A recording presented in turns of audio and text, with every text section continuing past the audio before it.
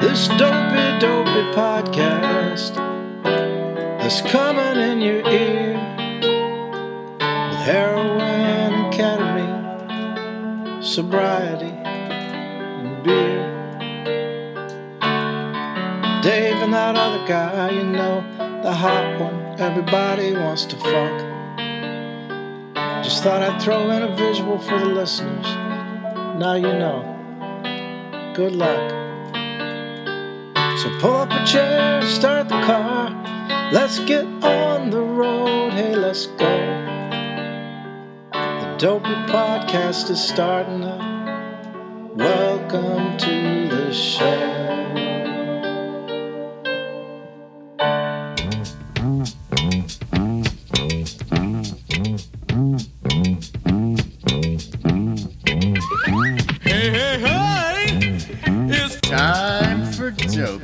And I'm gonna sing a song for you. Damn, Chris gonna show you a thing or two. You'll have some fun now with me and all the gang, learning from each other while we do our thing. Na, na, na, gonna have a good time. Hey, hey. Na, na, na, gonna have a good time. Dave and Chris coming at you with music and fun. If you're not careful, you might learn something before it's done. Hey, hey, hey!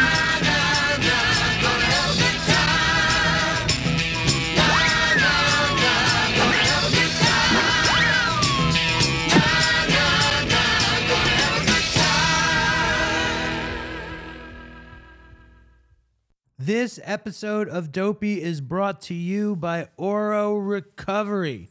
It's located in sunny Southern California. It was started by Bob Forrest and his friends, Jared, Evan, and Bob. Their mission to create a treatment center to help addicts and alcoholics get better by using compassion and connection instead of control. They have decades and decades and decades and decades of experience in treating co-occurring mental health disorders. They make sure that your detox is as comfortable as possible. They have amenities you wouldn't believe. Sound bath meditation, equine therapy, surfing, the potentially spiritually transformative sweat lodge, and most importantly, everyone that I've known that has gone to Oro only said amazing things. So if you're fucked and you're willing to go to sunny Southern California to get well, I highly suggest going to Oro. This episode of Dopey is also brought to you by our very good friends at Sober Buddy. What is Sober Buddy? Sober Buddy is an app. Sober Buddy is so much more than just an app. It is a platform. It is kind of like a social media thing where you have a feed of addicts and alcoholics who share their experience, their strength, their hope, their problems. They also have Zooms every week, 11 Zooms in the Sober Buddy universe, plus new Zooms on the weekend. And I host a Sober Buddy Zoom every Wednesday, and it's pretty good. This week, our fucking Zoom was the best one we've ever had. So if you want to be in a sober community, it's pretty cheap. 1 month is like less than 2 cups of coffee. They do a 30-day trial. Check them out at yoursoberbuddy.com, or they're also available on the App Store or at the Google Play Store. So check it out, yoursoberbuddy.com. This episode of Dopey is also brought to you by SoberLink. We need to talk about alcohol recovery in the workplace. Talking about sobriety and proving it to your employer can be so difficult, and our friends at SoberLink want to help. If you need a reliable way to present documented proof of sobriety to a boss or a loved one, SoberLink can totally help you. SoberLink is a high-tech portable breathalyzer system that uses facial recognition technology to verify identity. It has unique sensors to ensure that no other air sources are being used, and it sends results directly to your specified contacts. So there's no questioning whether or not you took the test or whether or not you altered the reporting. This is why SoberLink's remote alcohol monitoring system is considered the gold standard. Being in recovery from alcohol does not define the future of your career. Let SoberLink help you. Learn more about SoberLink and request an exclusive $50 off promo code by visiting www.soberlink.com/dopey. That's www.soberlink.com facebook.com/dopey. This episode of Dopey is also brought to you by The Phoenix. The Phoenix is an app. It is an incredible app. It is free. It is this amazing app that gets addicts and alcoholics in recovery together to explore having fun. Their specialties are physical fitness and music and art. They have a pickleball league. They do so much cool, fun stuff to make sure that addicts and alcoholics can have community and togetherness. All that they ask of you is to have 2 days clean and sober. I mean, for some, that's asking a lot. For others, it isn't. If you're looking to get involved and you want to do something fun, check out www.thephoenix.org. We're also doing an event with them at the end of April in New Orleans. So stand by. We'll have information about that. The Phoenix is incredible. They do yoga, hiking, music, art. You can find and connect with others who are in recovery, sober, curious, family members that have addicts and alcoholics in their family. Check them out at thephoenix.org, or even better, www.thephoenix.org/find-a-class or www.thephoenix.org/movement. Check out The Phoenix.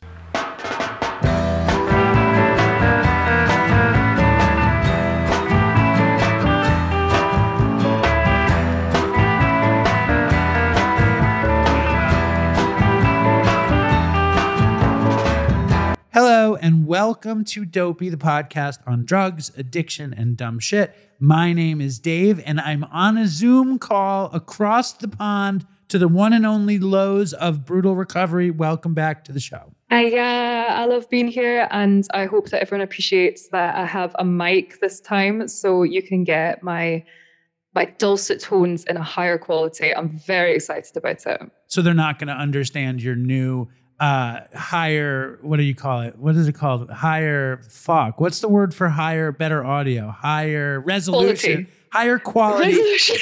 Still the same Scottish accent, now in higher resolution. You lucky things. Like, there's only 5 million Scottish people in the world. So the fact that you've got one in your show and it's in high resolution, like, we are in for... Why am I talking myself up so much? People are in this for the first time. They're going to be like, who the fuck is this egomaniac on the show?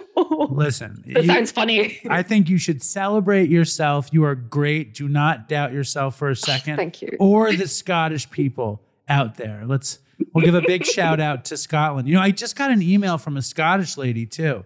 Do you want to hear the quick Scottish lady? She writes. Can I please hear it? She writes, "Hi Dave, just wanted to drop you a message to tell you how much I fucking love Dopey." No, I can't do the Scottish accent. I fucking love Dopey.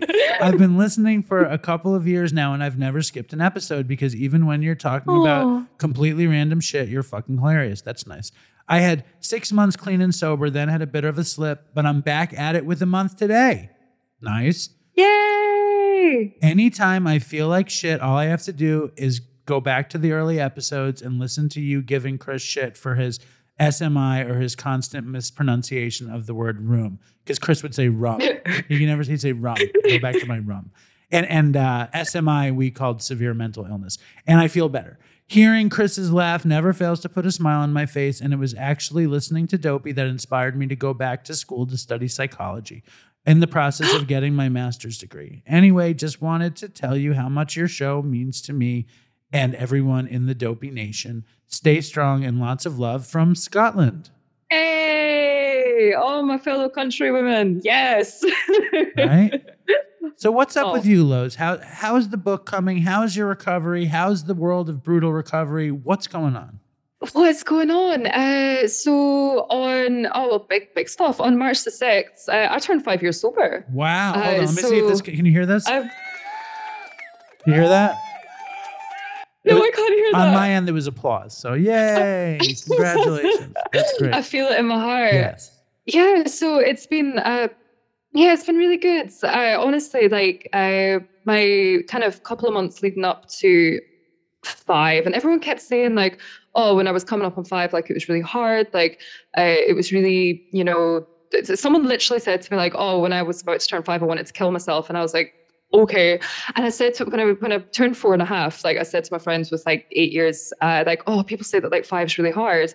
And he was like, so what? You're just going to be miserable for 6 months. Like, just show up and see what happens. But like, I did feel really funny kind of the month before. And like, that was like, to be expected because like I just turned 30, like I turned 30 in January. So it was like, two kind of big things happening within a short amount of time. So yeah, but since then, and I don't, it's not like I magically turned over a period of time and everything was okay, but I do feel like kind of someone described it as like an integration of self. So like, I'm feeling pretty comfy right now. Personally, like I have been writing like an absolute fucking maniac. Like I have been taking Stephen King seriously. Like I write for 2,000 words a day. I read for 2 hours a day. Like that is my job right now. Except it's not my job. I still do have a job. I'm just not doing it very well right now. So I'm writing all the time. Yeah, and like life-wise, did I tell you I moved in with my boyfriend and now cohabitating with with him. So yeah, like all that to say, like I'm kind of acting like an adult. It's all at happening. Last. So what are you doing for work right now? Right now, I'm teaching piano at the moment. I'm teaching piano, teaching singing, largely to kids, some adults as well. I've got some exciting adult students that I really enjoy working with. But yeah, largely at the moment, like in music, the money is teaching small rich children, and that's yeah, it's fine. I'm not a children person. Like, I might have them one day, but like I don't relate well to kids because like I speak to kids like I would speak to an adult, and I've got quite like I'm very verbose. Like I don't filter my vocabulary, so I find it really difficult to speak to children because like which is hilarious because it's my job to speak to children. But like, yeah, and I was like, there was this one kid's like she was crying because she couldn't play a piece on the piano, and I was like, honey, like, you don't have to cry about that. Like, you should cry about things like famine. And she was like, what's famine? And I was like, okay. So, and then I like started to describe what famine was. And I was like, I just don't think that I should talk to children. That's like, it's not a normal situation for me. So how did you explain famine to her? I said, well, sometimes, well, where I wanted to go was I wanted to talk about the Irish potato famine and how it was like the English's fault. But I do this like when I teach singing, I give them lots of Scots songs, and Scots songs are literally just like everything bad the English did. So like I'll give them the song and I'll be like, so back in the day when your people wanted to kill mine, this is what we saw. That's great. So, give us a little Scottish ditty for a sec. Do you want a wee song? Oh my God, I'm trying not to blow out this microphone because I'm quite loud. Right, what should I sing? I should say, I'll sing the Sky Boat song because everyone knows that because it was an Outlander. So this is for my Outlander fans out there, which I have not watched, but I live it every day of my life. So it goes, speed bonny boat like a bird on the wing, over the sailors cry. Carry the lad who's born to be king over the sea to sky. That's that. Incredible. Is that all right? Okay? You just upped the velocity, the listenability of the show by that was amazing, Lois. I'm amazed. That's so beautiful. Oh my God. Well, that was my old job. Like I was a singer. Like I was a singer. And then it was in COVID that I decided I didn't really want to do that anymore, and I wanted to. Well, I didn't know that I wanted to write at first. At first, I kind of just was depressed for a while and thought that I'd wasted my life. But it was like, yeah, right, I was kind of like, the singing thing has, I loved it as a job, but like I just didn't want to do it anymore. And I was like, oh my God, I chose this job like when I was about 5 and I'm still doing it. And I don't really, so, but yeah, like I still, the best thing is like, because my friends now, because, a lot of my friends are new friends because I moved to London just about 2.5 years ago. So they don't know that I'm an opera singer. Like they don't know that I was like a professional singer. So like if we're ever in like, a birthday setting and they're looking for a happy birthday and it's like, oh, here's Laws. Like she's our sober friend because she was a drug addict once. And then I'll like start singing like an operatic happy birthday and people will just look at me like, what the fuck is this woman? Like what is she? Why is she? Why is she so many things? Well, Like, that song wasn't operatic, but it was very beautiful. And thank I you. bet you when you deal with children like they're adults, besides making them cry over famines and mistreating Scottish and Irish people, when you get past all that, I'm sure it's good that you don't treat them like idiots. It's good to talk to children in a way where you offer them some respect. It's good to respect them. I think so. I think one of the I like that because I've got a couple of like, particularly like, teenage girls, because like, so I teach like, from ages like 4 to about 16. So like I really enjoy like, being a teenage girl and being like, I was fucking weirdo when I was a teenage girl. Like I had an eating disorder, like I was already drinking alcoholically, I was experimenting with drugs, like I was so like mentally ill. So like when, I see these like, 12-year-old, 13-year-old girls like on the precipice of this world, like being like a kind of safe person for them. And like, I can't say it explicitly because I'm there to teach them the piano, but like, I'm trying to like telepathically, like tell them like, it's going to be okay. Don't worry, like you're going to go through this. Yeah, but it is really, really weird because like, I started drinking and doing drugs when I was about like 13, 14. So when I see 13-year-olds and I'm like, wow, a child, I'm like, oh, fuck, was I actually a child? Like when I was doing all of that stuff. Right. It's wild. That's unusual. My older daughter just turned 13. And I think like I like fooled around with a girl when I was 13. And like I don't think I have no idea what my daughter is doing or not doing, but I don't think she's doing drugs or fooling around. Or I think the phone has really changed everything, and kids don't do bad stuff besides go on the phone now. I think that's all kids are doing. Instead of like fucking and doing drugs and drinking and fooling around, they just on their phones and doing Be Real. Do you and think stuff. as well, like there's that idea that because everything is so not like everything's so broadcastable now, and there is so much fucked up shit that I've done that like I am grateful every day of my life that there was not camera phones when I was young. Like there was only like word of mouth. So like, do you think that kids today are like kind of put off being as disgraceful in public as we were?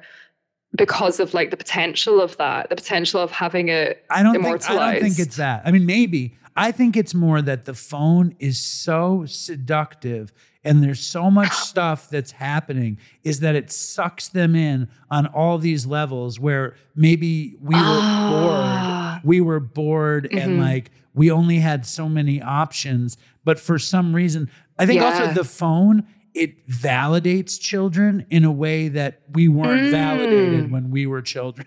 You know what I'm saying? And before we say anything else, I need to say this. Lizzy Savetsky's on the show today. She was sort of on Real Housewives of New York. She is a Instagram influencer like you are and an alcoholic like we are. And so that's cool. And I want to ask you this. When you celebrate here, right, in America, in New York, when I celebrated 5 years, this lady said, now you got your marbles back. At 10, you learn how to use them. And she gives me a jar of marbles. Do they do that for you? I got marbles. Yeah, someone gave me marbles. Nice. And the person that said that to me is one of my favorite people on earth. And he's from Yorkshire. I can't do a Yorkshire accent. Do a little. Give us a little. Come on. I can't. No, I will not. I will not injustice this wonderful man by imitating a Yorkshire accent. And if anyone is from Yorkshire, they'll be really upset. I can't do accents. Like I can. This is the only accent I've got. You can't do like, a Long Island. You can't do a Long Island woman's accent. No, and I lived with someone from Long Island for a year. Like I would have at least I would have at least had a little bit of that. I just can't do it. Like I speak languages well, but I don't do accents. Like if you give me like the phonetic breakdown and like maybe like the how it was constructed, like I could give it a shot, but I just cannot do it by ear. But yeah, he said that exact same thing to me. And one of my early recovery friends actually in Connecticut sent me some marbles in the post. And I go, oh my God, I love shit like that. Like I'm so about like the cliches. I'm so about the like all of that stuff. So like yeah, and my boyfriend is not in recovery, but I talk about it with him and stuff, and he like I said, like, oh, they say at 5 years that you get your marbles back. And he said to me, like, on the day, he was like, how does it feel to have your marbles back? I was like, oh. He seems very sweet. Oh, he's lovely. He's the best. Shout out. And Yeah. he's not an alcoholic nor a drug addict. No, he's not at all. Like, it's really my partner before him, the one I got sober in a relationship, and that he was sober, and he was in recovery. So, and I thought I was going to marry that man. So I was just like, oh, I'm set for life. Like, I'll never have to deal with like the, alcoholic all in on like sort of situation. But yeah, he's my boyfriend. He's very normal. He's very well adjusted. And you know what's the most amazing thing about him is he's naturally helpful.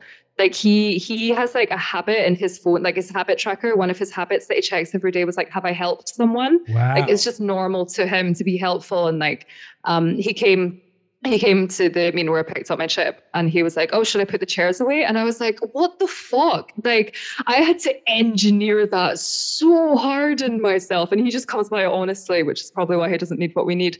But yeah, and he's very, like, I remember when we first met, like on our first date, I obviously was not drinking. And he was like, oh, like, for any particular reason, just quite curiously. And I was like, oh, it just doesn't mix well with me. Like, I'm better without it.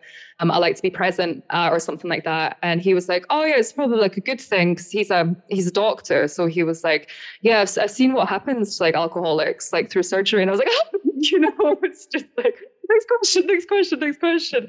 But it obviously did come up. And like when, I was like slipping off in the mornings, doing my morning meetings, and, he never questioned it. And then, I eventually told him, like, somewhere down the line, like, just so you know, like, I'm not just like a non-drinker, like I'm actually in recovery, and like it's really serious. Like it's something that I've got to take very seriously, because the reason I'm sober is because like I almost fucking died.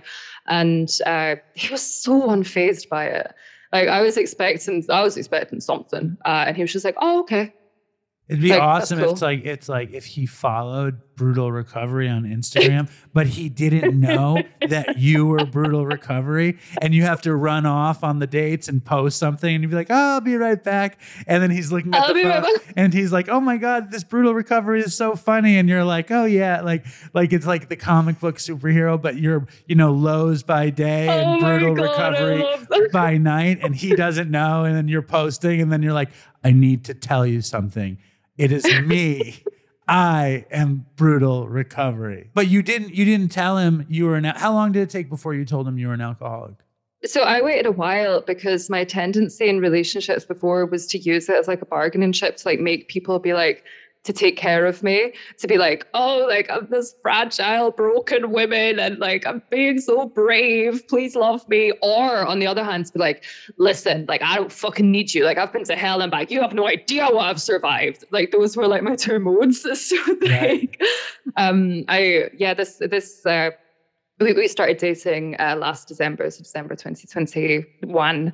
And like I was really conscious this time. Like I really, really, really took my time. Like I was like, okay, like before I get to that part of my life, like I've got to go through interests, principles, family, like, what I like to do, all of those things. So like when, we eventually started to get closer, like on an emotional level, and like I knew him, and it was about the time that I was kind of like, I feel very seriously about this person. So like I kind of owe him this like little part of, not that I owe him anything, but I was like, if I'm to get closer to this person, like it would benefit us both if I was a little bit more transparent about this. And also because like sometimes my recovery is quite inconvenient. Like, my phone is never not fucking ringing. And, I've got to go to fucking community centers, like, however many times a week. So, but he's never, he's never questioned it. He's never said like, oh, this is annoying, like, or why do you still do that? Like, you've got 5 years now. Like, he's really supportive, and he thinks it's quite funny. Like, he's just like, does he know? Like, okay, does he know about like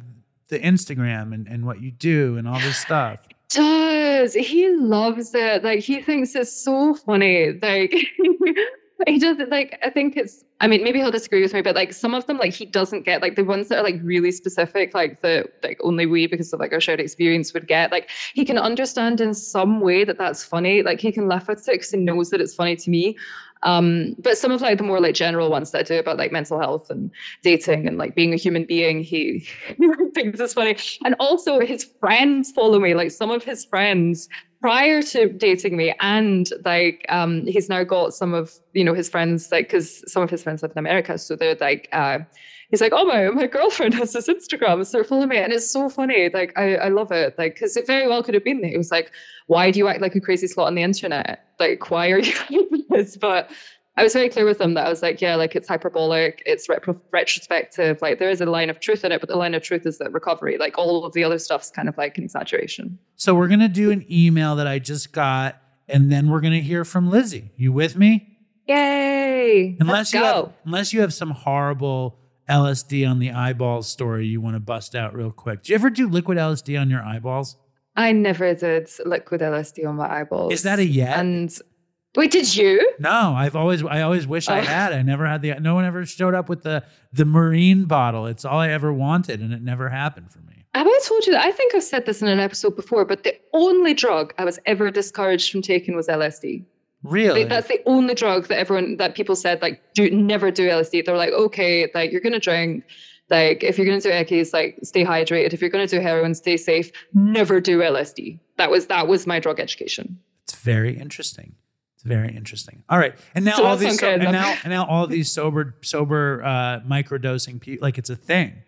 Like, it's such a thing, yeah. It's very interesting. Anyway, here we go. Dear Dave, I'm catching up on my Dopey episodes, and I'm a little more than halfway through the Pam Gaslow episode, and I had to stop and write in. First of all, I want to say thanks for having someone who suffers from weed addiction on the show. I feel like there is a major bias in society and the recovery community about being addicted to weed, and I just wanted to write in and say that you can certainly be addicted to weed or pretty much anything that alters your mood and helps you disassociate from your life. I've been addicted to pills, have drank myself to sleep, have dabbled a bit too much in party drugs, and have had way too many relationship problems to even track. That being said, nothing has been harder for me to quit or has had a hold on me as much as weed has. When I started smoking at 14, I pretty much immediately became an everyday, all-day stoner and lived inside the confines of my sweet psychedelic world for all of my teens and most of my 20s. I, too, am a fellow neurotic Jew who can't handle alcohol with my poor Jewish stomach. And then she hashtags hot girls with IBS. And when I got completely sober, I didn't even know who I was without weed and my stoner identity. I've never written in a Dopey story for fear of my story not being dopey enough, but have related to the mental anguish, obsession, and pain expressed by every guest. Weed heeds need. That can't be what it's. Oh, weed heads.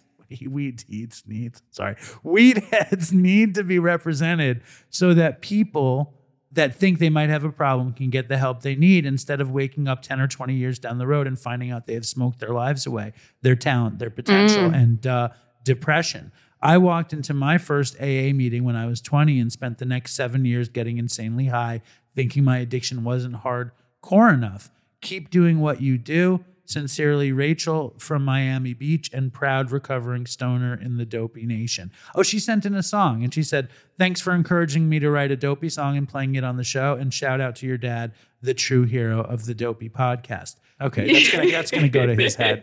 I should take that part out. That's totally gonna go to his head. No. Now, tell me, Lowe's, what do you think? I think this email is fascinating, and you're so vested in recovery, and you deal with public recovery and people not thinking you're hardcore enough or this or that. What's your take on the email? Yeah. So yeah, I was writing about this a couple of days ago because like I was thinking of my friend who he wanted to go to the gym, and he was like, you know, he's like an averagely shaped sized man.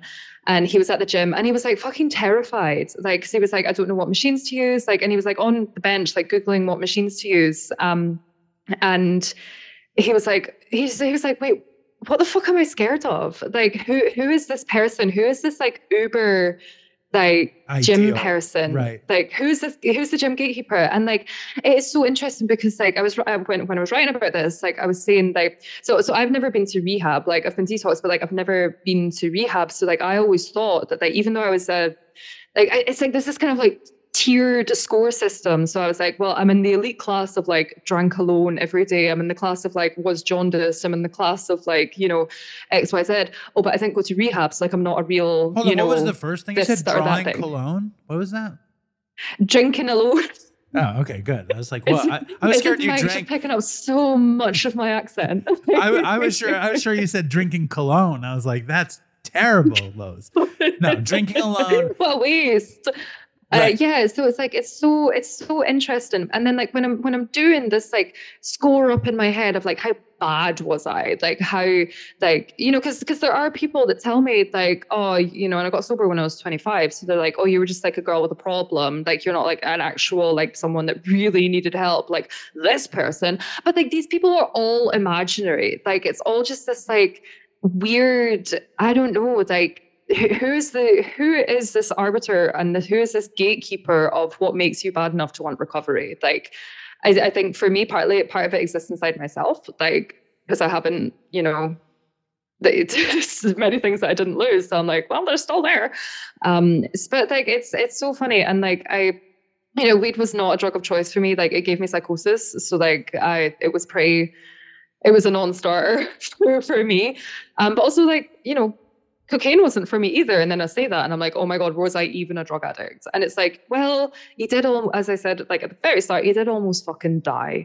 And even if I didn't die, I wasn't living. So it's like, I'm so someone messaged me once, like, I think I'm addicted to weed. And like, for some reason, like, I was like, yeah, like if you think that, of course you are. Like, I don't understand the idea that people would think that that's not a real addiction or like that's not something that's valid because you know the pain threshold is real, right?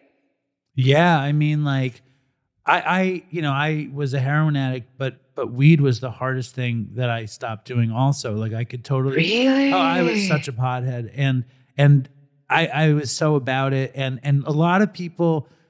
I mean, when we started Dopey, the point was to tell these crazy stories, and as the show evolved, you know, it's about addiction. It's about compulsion. It's about not being able to sit in your own skin. It's about like, what are you willing to do to not be yourself, or what do you need to do to make yourself comfortable? Mm-hmm. And it's like, it can be anything, and we're all the same, but there is a big backlash. There was a big backlash from the Pam episode, and people talked shit. And, but then there was also this, there's both. And it's like, I think when you get to recovery, you find that the best thing is the solution is the same for weed addicts and heroin addicts and alcoholics. And then like when you go to Narcotics Anonymous, they say you can't mess around with this. Alcohol is a drug. I mean, it's like, and I think we're all way better off being on the same page than being like, I'm more hardcore than you and whatever. It's just such a waste of fucking time. But I know, what joyless existence. Well, I've been judgmental and a jerk off myself, so I can relate. But I like this topic, and you know, to introduce Lizzy. Lizzy Savetsky came to my house, and she's like, "I'm an alcoholic," and she didn't want to talk about drugs. And she actually brought her assistant, Ronit, to make sure she didn't talk about drugs. But her alcoholic experience was a profound story. So let's play Lizzy. Mm-hmm. Let's play Lizzy. Okay, you ready, Lowe's? Lowe's and Lizzy. I'm ready. Let's go. 2 L's. And Britta, who's our resident art maker, has made some really cool Lowe's and Lizzy art that I need to show you. So I'll show you. Oh, can't wait to see this. Okay. Here's Lizzy. Before we get to Lizzy, I want to say that this podcast is sponsored by BetterHelp.com. When was the last time you learned something new about yourself? I feel like when I'm coasting, I don't learn anything about myself, but when I talk to a therapist, it's easier to see what's going on and how I can learn a little bit.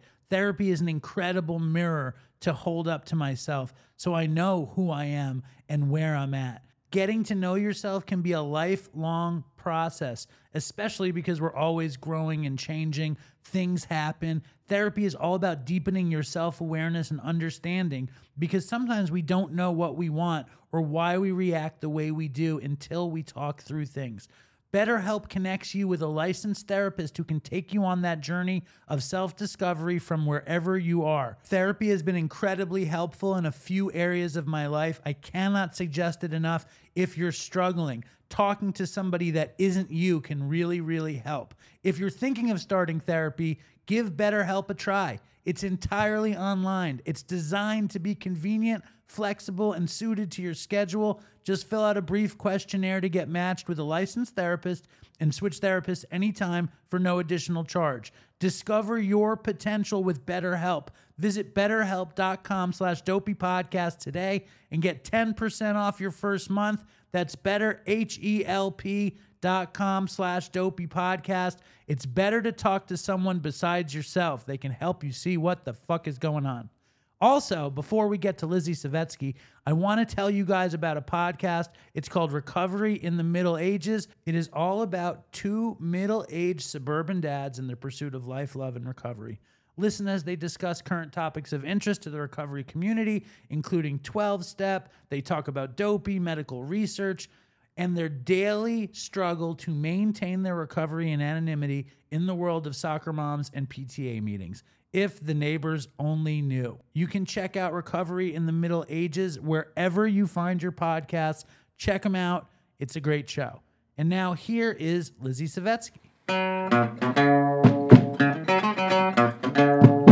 I'm in my dad's kitchen with a very famous Jewish woman, Lizzy Savetsky, from ex-Real Housewives, hardcore Instagram. What am I not supposed to say? She brought her assistant Ronit, and Ronit is like a nervous wreck that Lizzie's gonna ruin her career here, and they're eyeing each other, speaking in some sort of telepathic Jewish woman language. So what did I say wrong there? Ex-Real Housewife. I mean, I guess it's I'm still a Real Housewife of my own life, just not a TV show Real Housewife, I guess. So yeah. You're an ex-Real Housewife of New York star. Yeah, I guess almost Real Housewife, maybe. What does that mean? You were never on? I'm thinking I'm not going to be on.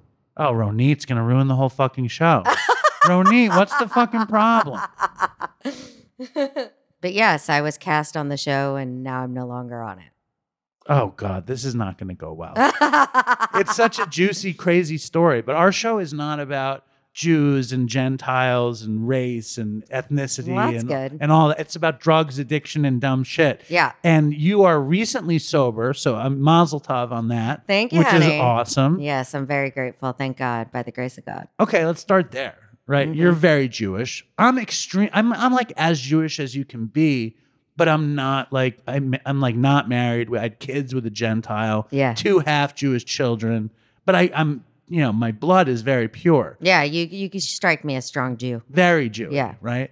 I struggled in the beginning in terms of my sobriety with higher power stuff. Yeah. And I went to Hebrew school at Gramercy Park.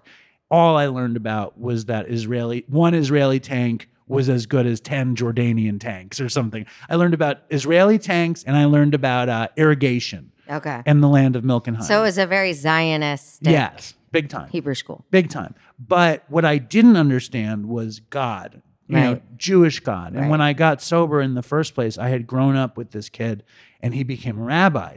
And I invited him to come meet me because I wanted to talk about God. I wanted to incorporate the fact that I was such a card-carrying member of the chosen people with needing a higher power and how could I align those two things. Yeah. And he gave me nothing. Zero. That's so when you got fascinating. I know he didn't send me any. He told me I literally grew up with this kid. Like now he's a 48-year-old rabbi who lives in Israel, and he didn't send a fucking thing.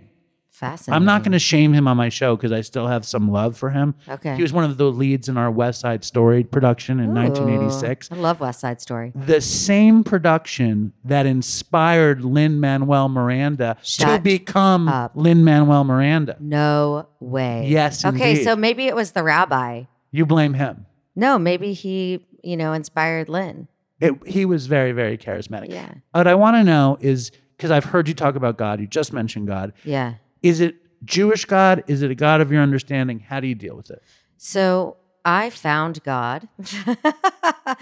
I was, it's funny. In the past couple days in recovery, I've heard two different people on 2 different days in 2 different places say, "I'm a bagel Jew," and I never heard that before. What does that mean? A bagel Jew, according to these people, means that they are Jewish atheists, like Jewish of the Jewish people, but not of the Jewish religion, which I think is confusing to some people. But Judaism isn't just a religion; it's not just a belief system, but it is a people, And My dad would never call himself a bagel Jew. He calls himself an Orthodox atheist.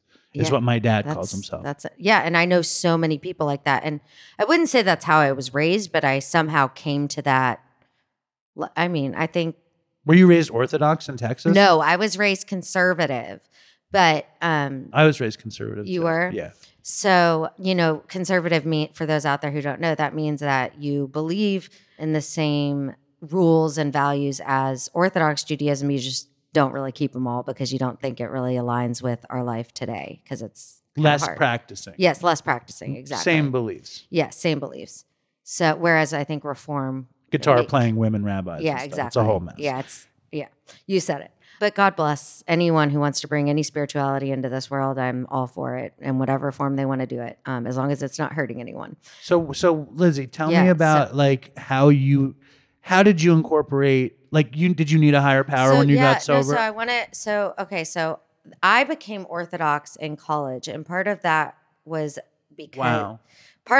because we often talk about this spiritual malady, this God-sized hole that we have as addicts and alcoholics. And I had that, and I was really seeking to fill it with all sorts of external things. And so I knew that I was leading myself down a destructive path even when I was, 21, 22 years old.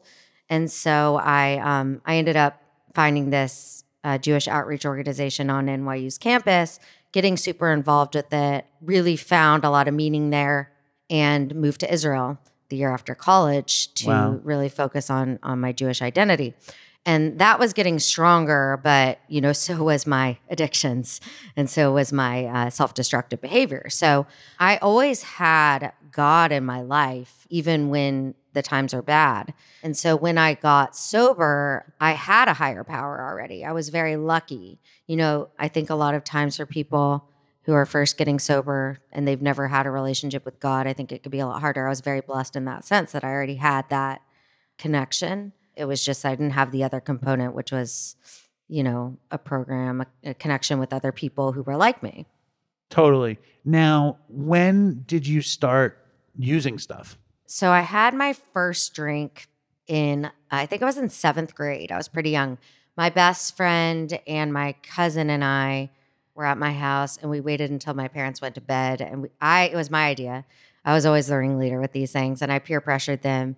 I was like, let's try drinking. And I knew where my parents kept the liquor. My parents never drank. You were like 13. Yes. I had never. Bat mitzvah? Yes, post bat mitzvah.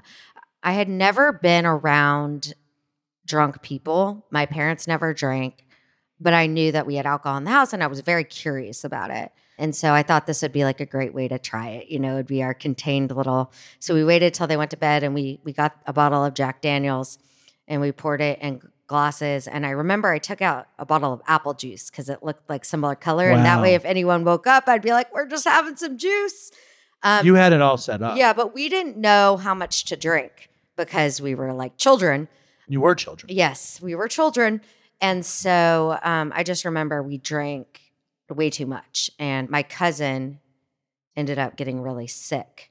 And it was the day after Thanksgiving. And I think we said she had like food poisoning or something. And nobody questioned us because nobody would have ever thought. Like, I have to paint this picture for you. I was maybe 13 or 14, but I looked like I was 8. Like, I was a very late bloomer and really like grew up super sheltered. Like, I don't think anyone would have been suspicious that I was like up to no good or anything like that. So nobody really questioned us. And after that, I didn't have a drink again until 9th grade. I was at a party. I was sleeping over. Did you get sick when you were 13? I didn't. No. But you were just like, it didn't have that much of an impact. I didn't have that much of an impact. I was kind of jarred by the fact that my cousin got sick and was throwing up. And I guess I wasn't scared, but I wasn't all that enticed to do it again. It wasn't like this aha moment or anything like that. was like, okay, I tried the drinking thing. That was like, I liked doing this like rebellious, naughty thing I wasn't supposed to do more than I actually Liked the thought. thing. Yeah. Exactly. How old are your kids? 10 and 8. See, and my old 3, 10, 8, and 2. Yeah. Amazing. My older daughter is 13 now. Yeah. So like I hear this story and it's just like, ugh. You know, and I think I am under the understanding that phones, although they are the root of all evil, are keeping kids like from drinking and doing drugs and fucking at an early age. Oh, yeah? It's amazing. Why is that? Oh, because they're just distracted. yeah, they're so obsessed with their phone, they're not interested. That's fascinating. It is. Oh, that's reassuring. Okay, good. In a way. You be addicted to that phone. You go for it. But they're addicted to the phone, and we don't know what the outcome of Well, screen we have addiction no idea. is. No, we don't. So you're in high school. Yeah.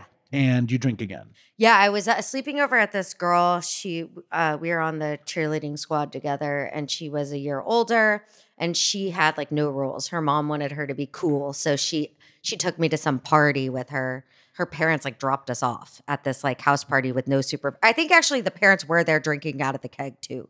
No. I promise you. Texans? Jewish Texans or non-Jews? No, non-Jews. Jewish Texans would never drink out of a keg at a kid's keg party. There were not a lot of Jews that I grew up around, other than my best friend. And Ronit's a Jewish Texan. Yes, Ronit is a Jewish Texan. I call her my sister, by the way, because she's my assistant, but she's kind of my sister. I call her my show ruiner. Yes. She is all the things. Yes. That's true. Continue. Yes. So anyway, I'm at this party, and I remember like everyone's like smoking, and I saw this guy who was like in my brother's grade, 3 years older, and he like lit up a cigarette and he was smoking. And I was like, oh my God, that's so hot. I still looked super young, and I remember feeling so insecure. Like I was looking around at this party, and these kids were like drinking, and like some people were like making out, and I was like very sophisticated. Yeah, and I remember this guy was kind of like touching me. Like I think I was wearing a shirt that showed my stomach, and I think he like touched my stomach, and I got really uncomfortable. And I was holding this beer, and all of a sudden, like all the things that my mom had told me about drinking, like came back. Like if you drink, you will lose control, and bad things will happen to you. And I'm like, okay, I don't want that to happen here, because I feel like this is a very out of control situation, and I'm nervous. Like I don't like this guy, pawing me. I could tell he was drunk. So, I mean, it was multifaceted. Not the hot experience. cigarette smoking guy. No. Different guy. If he had been touching me, maybe it would have been a different story. Right. Yeah. And I just remember having like fear, but also being like intrigued, and wanting to fit in and not feeling like I did. But I didn't get drunk that night. But I did drink the beer, and I was like, this is kind of gross, but. It was a remedy for the fear. A little bit. Yeah. I mean, the first time I drank to black out. Like I drank, I was at a summer camp. I was a waiter at a summer camp. Oh my God. And how old are you? I was like 15, 16, something like that. And I was depressed. I didn't have friends there. It was bad. Like I spent the summer lying on a hill on the side of a field, like listening to Abbey Road and staring at the sky. That's like the saddest story I've ever heard. It was so sad. And I was only friends with the kitchen staff. You probably loved the feeling of being drunk. I don't even remember. I think I was 15 or 16. I drank 15 or 16 screwdrivers. I blacked out, and I barely drank again. That's probably why I became a drug addict. So interesting. But at what point are you starting to? But I did it because I was so out of it. You know what I mean? Like it was like the first time that my alcoholism really showed itself. Yeah. But it wasn't necessarily the drinking that showed itself. It was the total feeling of not belonging. For sure. And I know that feeling. I went to school in Manhattan, where Lin-Manuel Miranda went to school, on the Upper East Side. I mean, I'm much older than him, but I had the same friends from when I was like 4, and I still have them. So it wasn't until I wasn't with them that all of my alcoholism addict shit kicked in, because I was probably... Your security blanket was gone. 100%. So when do you start drinking to a point where it's like, this is my tool to fit in. This is my way to have fun? So I started that, I drank throughout high school. Like I remember there being moments of that feeling like the guy that I like had a thing for was like making out with another girl. So, I'm going to like take 17 shots and puke my brains out, that sort of thing. But, in high school. Yeah, in high school. But it wasn't like it was like, yes, it was a medication, but it wasn't a regular routine for me. I didn't I still wasn't like, I wasn't drinking all the time or anything like that, but I had used it for the wrong reasons. You know what I mean? Like you couldn't forecast alcoholism at that point. No, oh my God. Even up until I finally surrendered, I was like, I can't be an alcoholic. Like nobody in my family drinks.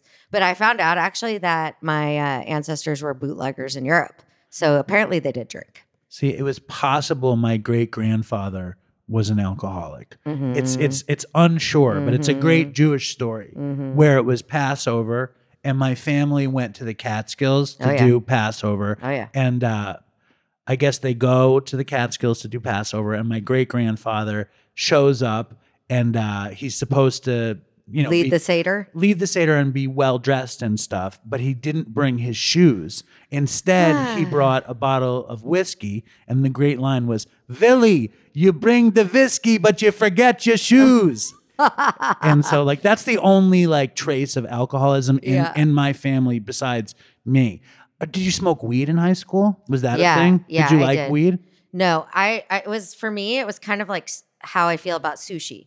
Like I really wanted to like it because like everyone else likes it and it seems like it's a good idea, but it just was never my thing. I feel like that about jam. sushi too. I really love weed though. Oh yeah. Sushi I'm starting to like now. Yeah. I finally just said You this gave isn't up. for me. Yeah, I gave up. I just own it. I don't like sushi. I don't. And you didn't like pot. I didn't like pot. I tried. I get really paranoid. I mean, I had like I get it. I understand it. Like I've had No, it's all neurochemistry. It's all brain chemistry. Yeah. What you might like and what you might not like. It's definitely not my jam. No. I hated Coke. Coke did not suit me. I was so up that if I did Coke, I got uncomfortable. Interesting. I loved downers. You needed to be sedated. I loved downers. Yeah. I loved weed. I really liked psychedelics. So are you not a caffeine person? I love caffeine. Oh. Yeah. Okay, so you're not too up for caffeine. No, but I'm like unaffected by caffeine. Like I could drink coffee at like 10. Oh shit. And still be asleep at Wow. 11. Like it's not. That's like a thing. superpower. I know it's not a great one. It's not as good as like flying or telepathy if it was. So funny. But did you do psychedelics or anything?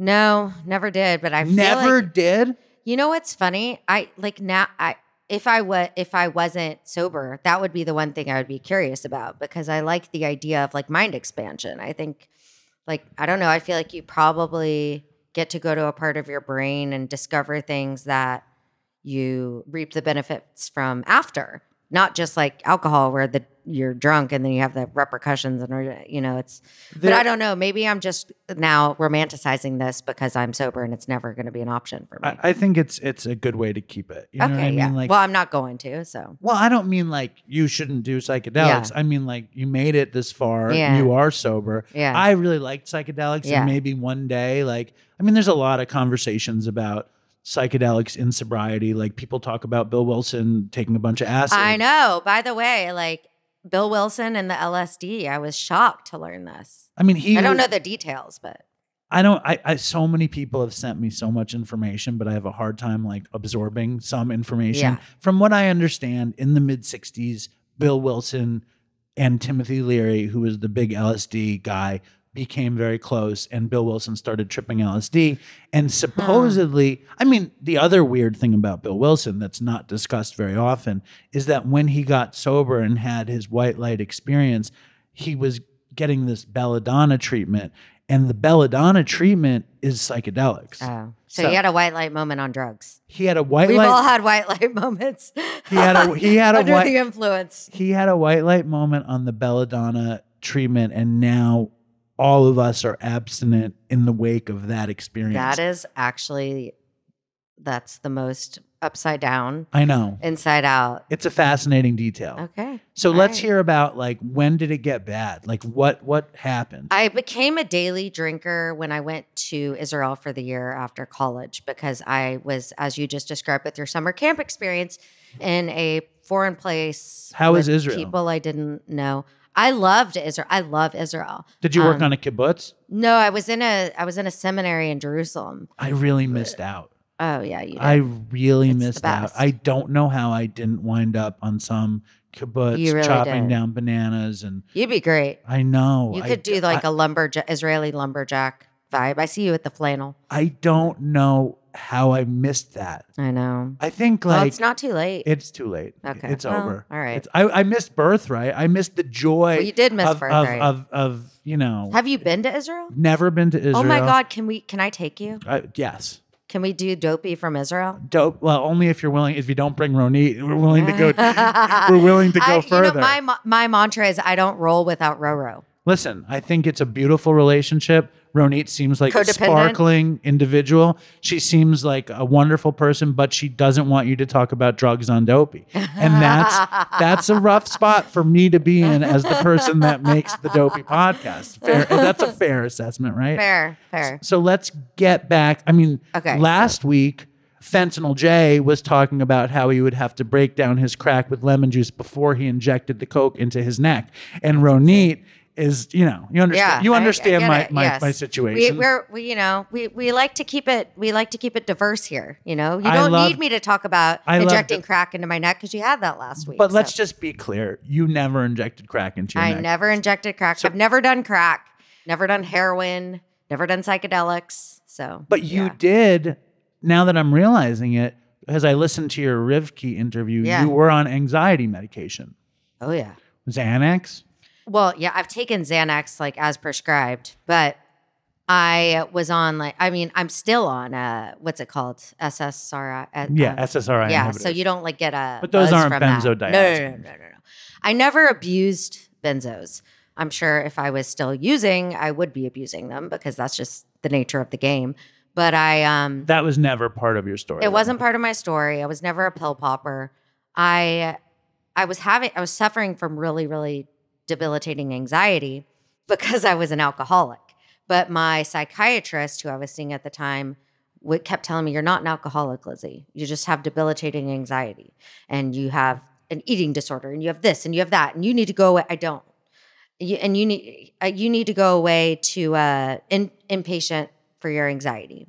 And I was like, no, I think I'm an alcoholic. Right. And I was like, she was like, well, then you need to go inpatient for your alcoholism. No. He like kept fighting me on it. And I was like, I think I'm going to check out like a 12-step recovery program. And he was like, yeah, I mean, you can check that out, but you need to deal with all these other issues. And it was pretty quickly into dealing with my addiction that I realized like that was really causing a lot of anxiety. Actually, Ronit was part of this whole journey. She used to tell me all the time, she said, you think your drinking is making you less anxious. She said, I see you when you're drinking and you are the most anxious, way more anxious. And she used to tell me. Is it true? How bad was she? She was just a ball of anxiety.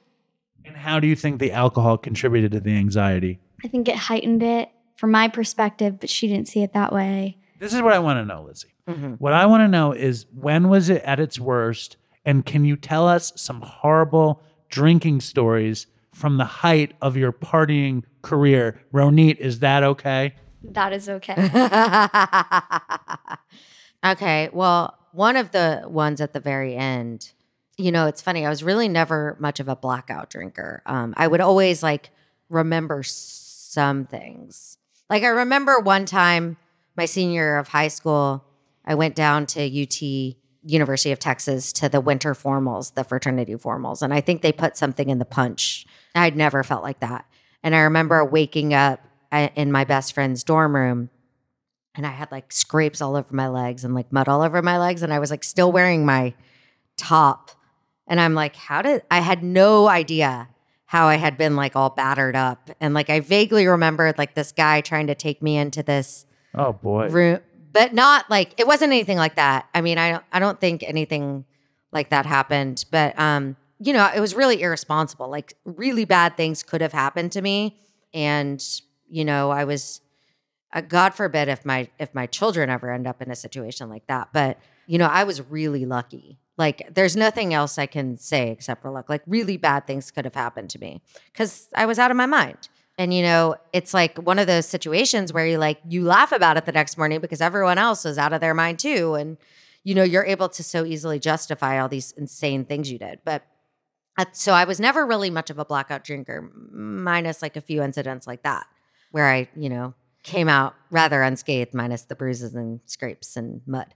But I, at the end, once I got it in my mind that I thought I had a drinking problem, I wanted to stop. And so, of course, once you start wanting to stop and wanting to control it without any resources, you are totally out of control. When do you think you have the problem, though? When does it occur to you, like... There were times throughout my drinking that I knew it wasn't normal. You went to school in New York? I did. I went to NYU. Was it like crazy? Like you're this girl from Texas, you go to NYU, and you also have become this ridiculous Instagram influencer person. Like, were you like, holy shit, it's so glamorous, I can do all these things, and like, well, I'm sure you were a big socialite back then. No, when I first got to NYU, I shouldn't assume anything. No, it's okay. No, when I first got to NYU, I was very intimidated because I was from Fort Worth, Texas. Like, I mean, I've told this story. I worked at Banana Republic my senior year of high school. And so I arrived to NYU like wearing business casual clothing. And like everyone in Greenwich Village is like so cool. Like all my peers were like New York, LA kids. Like everyone just got it. And I felt like I wanted to get it, but I didn't get it yet. I was really intimidated. I actually remember having welcome week my freshman year. I got so drunk. And I think I smoked some pot and I like totally blacked out. And I remember like getting home in the middle of the night and I remember being in the shower and I was like talking to myself out loud like a lunatic. And I was like, Lizzy, you can be this person and you can go down this road or you can get your shit together. You don't want to be this girl. Like, you know, talking myself out of it. Yeah. And I did, you know, like I got it together. Like I was able to not.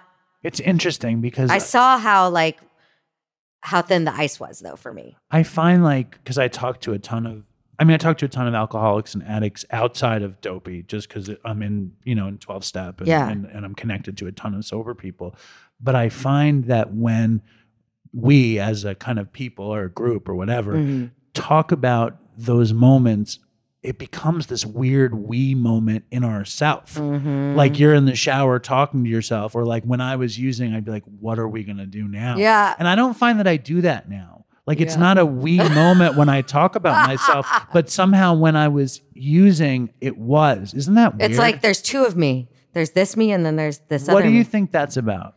I mean, for you and when you reflect on that moment. I mean, I think that I've always said that I have a duality inside of me. Like there's the devil and there's the angel. And my dad would even say it to me. Like, I remember this one night, I had forgotten my ID. I was back home in Texas and I was going out with some friends and he had to bring me the ID to the bar. And he said, I looked at you when I handed it to you and I saw the devil's look in your eyes. And I know that I have that part of myself and they're constantly at war with each other, less so now.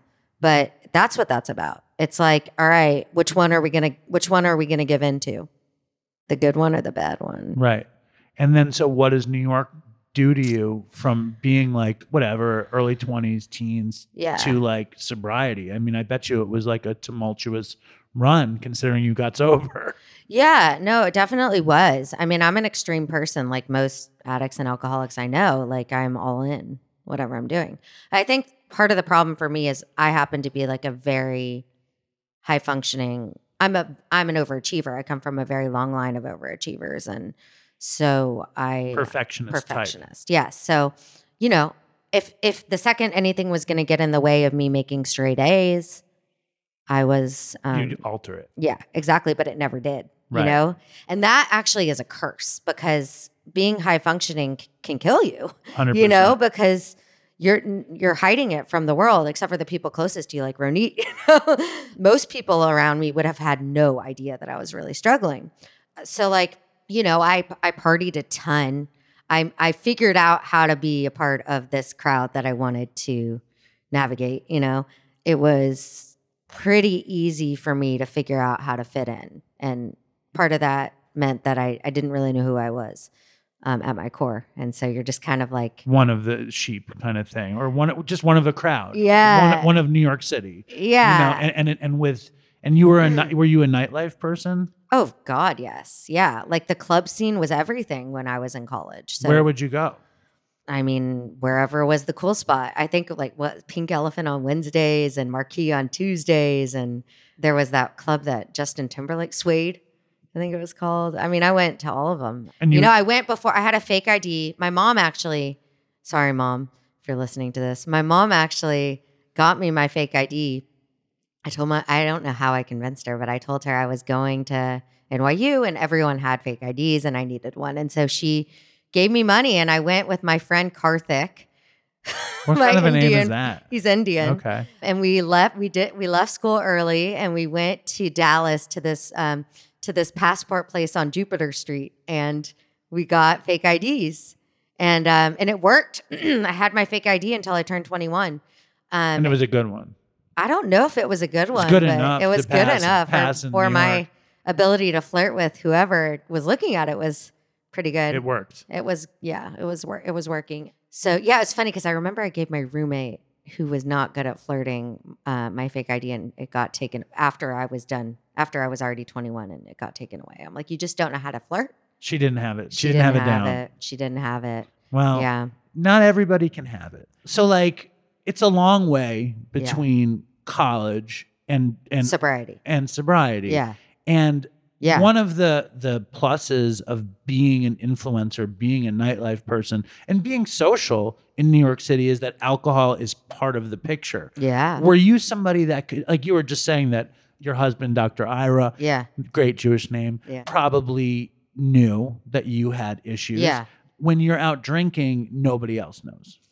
Yeah. I mean, in New York City, it would take a lot for somebody to think you have a problem because it's just not. I was a low functioning drug addict. It was bad. I didn't go out. I stayed home, but I also didn't drink. I just shot heroin. Like I didn't belong anywhere. It was amazing that I lived. That's a very lonely existence. Isolated. It was, it could be. So yeah. So when, I mean, like you had been married, you had children, like by the time you're like, I need to get out of this. Yeah, what are consequences before the bad consequences? So like I had moments where I knew my life was unmanageable. Like I knew I would like get going and couldn't stop. And I didn't like that. Like I remember waking up one morning and I had been with a friend like on my couch, just like hanging out. And my kids are like asleep in the next room. My husband's asleep in the next room. And I woke up and I had ordered takeout and like I didn't even eat it. And I remember just like seeing the food there and I'm like, what the fuck? Like, what's wrong with me? Like I've lost like, and I'm like, this isn't cute anymore. Like this is not, I mean, it's not a huge consequence, but I just remember like Ira always being like disappointed. And my husband, I should just say, is like a total square. I love him. Thank God. He's my stability. He's my rock. And he's put up with a lot. And so, he couldn't understand why I was doing this to myself. But for me, it was like I was alone all the time. And it's not the loneliness or Ira working or Ira being in residency or med school or whatever that, made me an alcoholic. It was, that's how I coped because I am an alcoholic. But, he couldn't get it. He would always be upset with me. He'd be like, just get it together. And so for me, like Ira's disappointment as like non-addict as this sounds was a big consequence for me because I hated when he was mad at me. Like it really destroyed me. I'm such a people pleaser. I can't handle if you want to be upset whatever they want you to be. Yeah, and then I was very lucky that I never had any major consequences. The real like aha moment for me was I had actually like flirted with the idea of going into recovery. I think in 2017, 2018, there was only one person I knew in recovery, and so I called her after that night on the couch where I woke up with the food still there. And I don't understand the food still there story. Well, I just didn't eat it. Had you forgotten that you ordered it?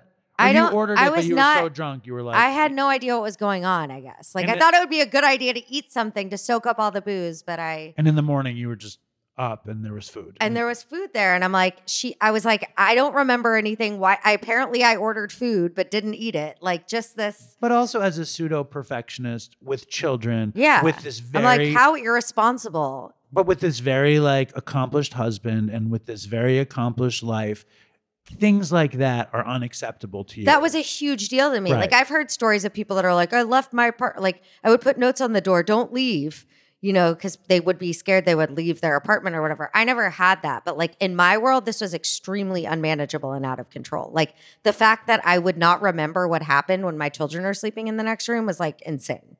Like, that is just not who I am. That's not how I was raised. That's not what I'm comfortable with. And I think that's like the most important thing in general. Like, just because, Fentanyl J shot crack in his neck or I shot heroin or whatever, consequences are consequences, and everybody has a different bottom and everybody has a different interpretation of what isn't okay. Yeah. And like, there's nothing wrong with that being your bottom. Yeah. Yeah. I mean, and so my real, like, for me, the most humiliating experience was towards the end.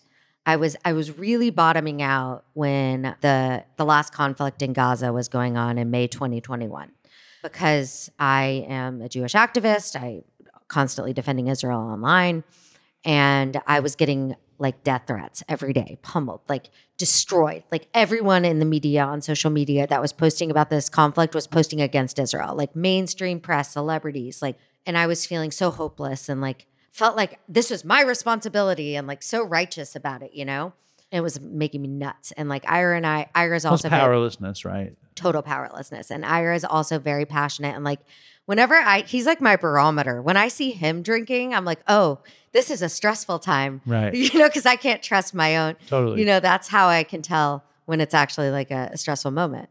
Like when people drink around the holidays when they're around their family, I'm like, oh yeah, okay, that makes so it sense. must be stressful. Yeah. So we were like feeding off each other with how like upset we were and how stressful this was. And I was drinking very heavily, and I was doing a live with the Israeli consulate of New York, and there were like thousands of people watching this Instagram live. And I was so drunk that I took some Adderall, and I don't have an Adderall prescription. And Hold on, Ronine, is this okay? Oh my God. Okay. And Where did you get the Adderall? I had sources. Okay. So you get what you need. Listen, who are you talking to? I'm with you. I got it from a friend, actually, who I won't name. And Leah McSweeney, probably. No, she was in New York. I was in Dallas at the time. So I got the Adderall. And the Adderall really was what screwed me at the end of my drinking, because it made me always think I was sober and could drink more. And how did you like it? Because I actually hated it. Okay.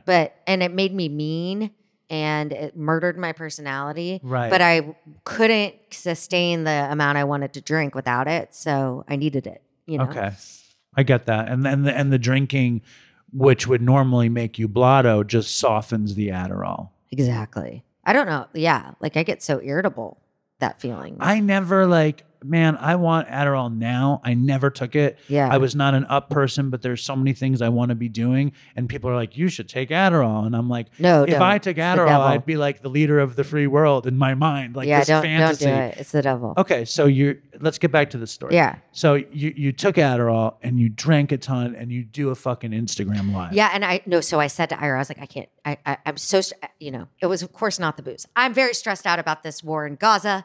And I need you. I can't do this by myself. I'm so scared. I don't know what he's going to ask me. This is like a very official interview. I need you with me. And so like he sits next to me. I think I like do okay with him.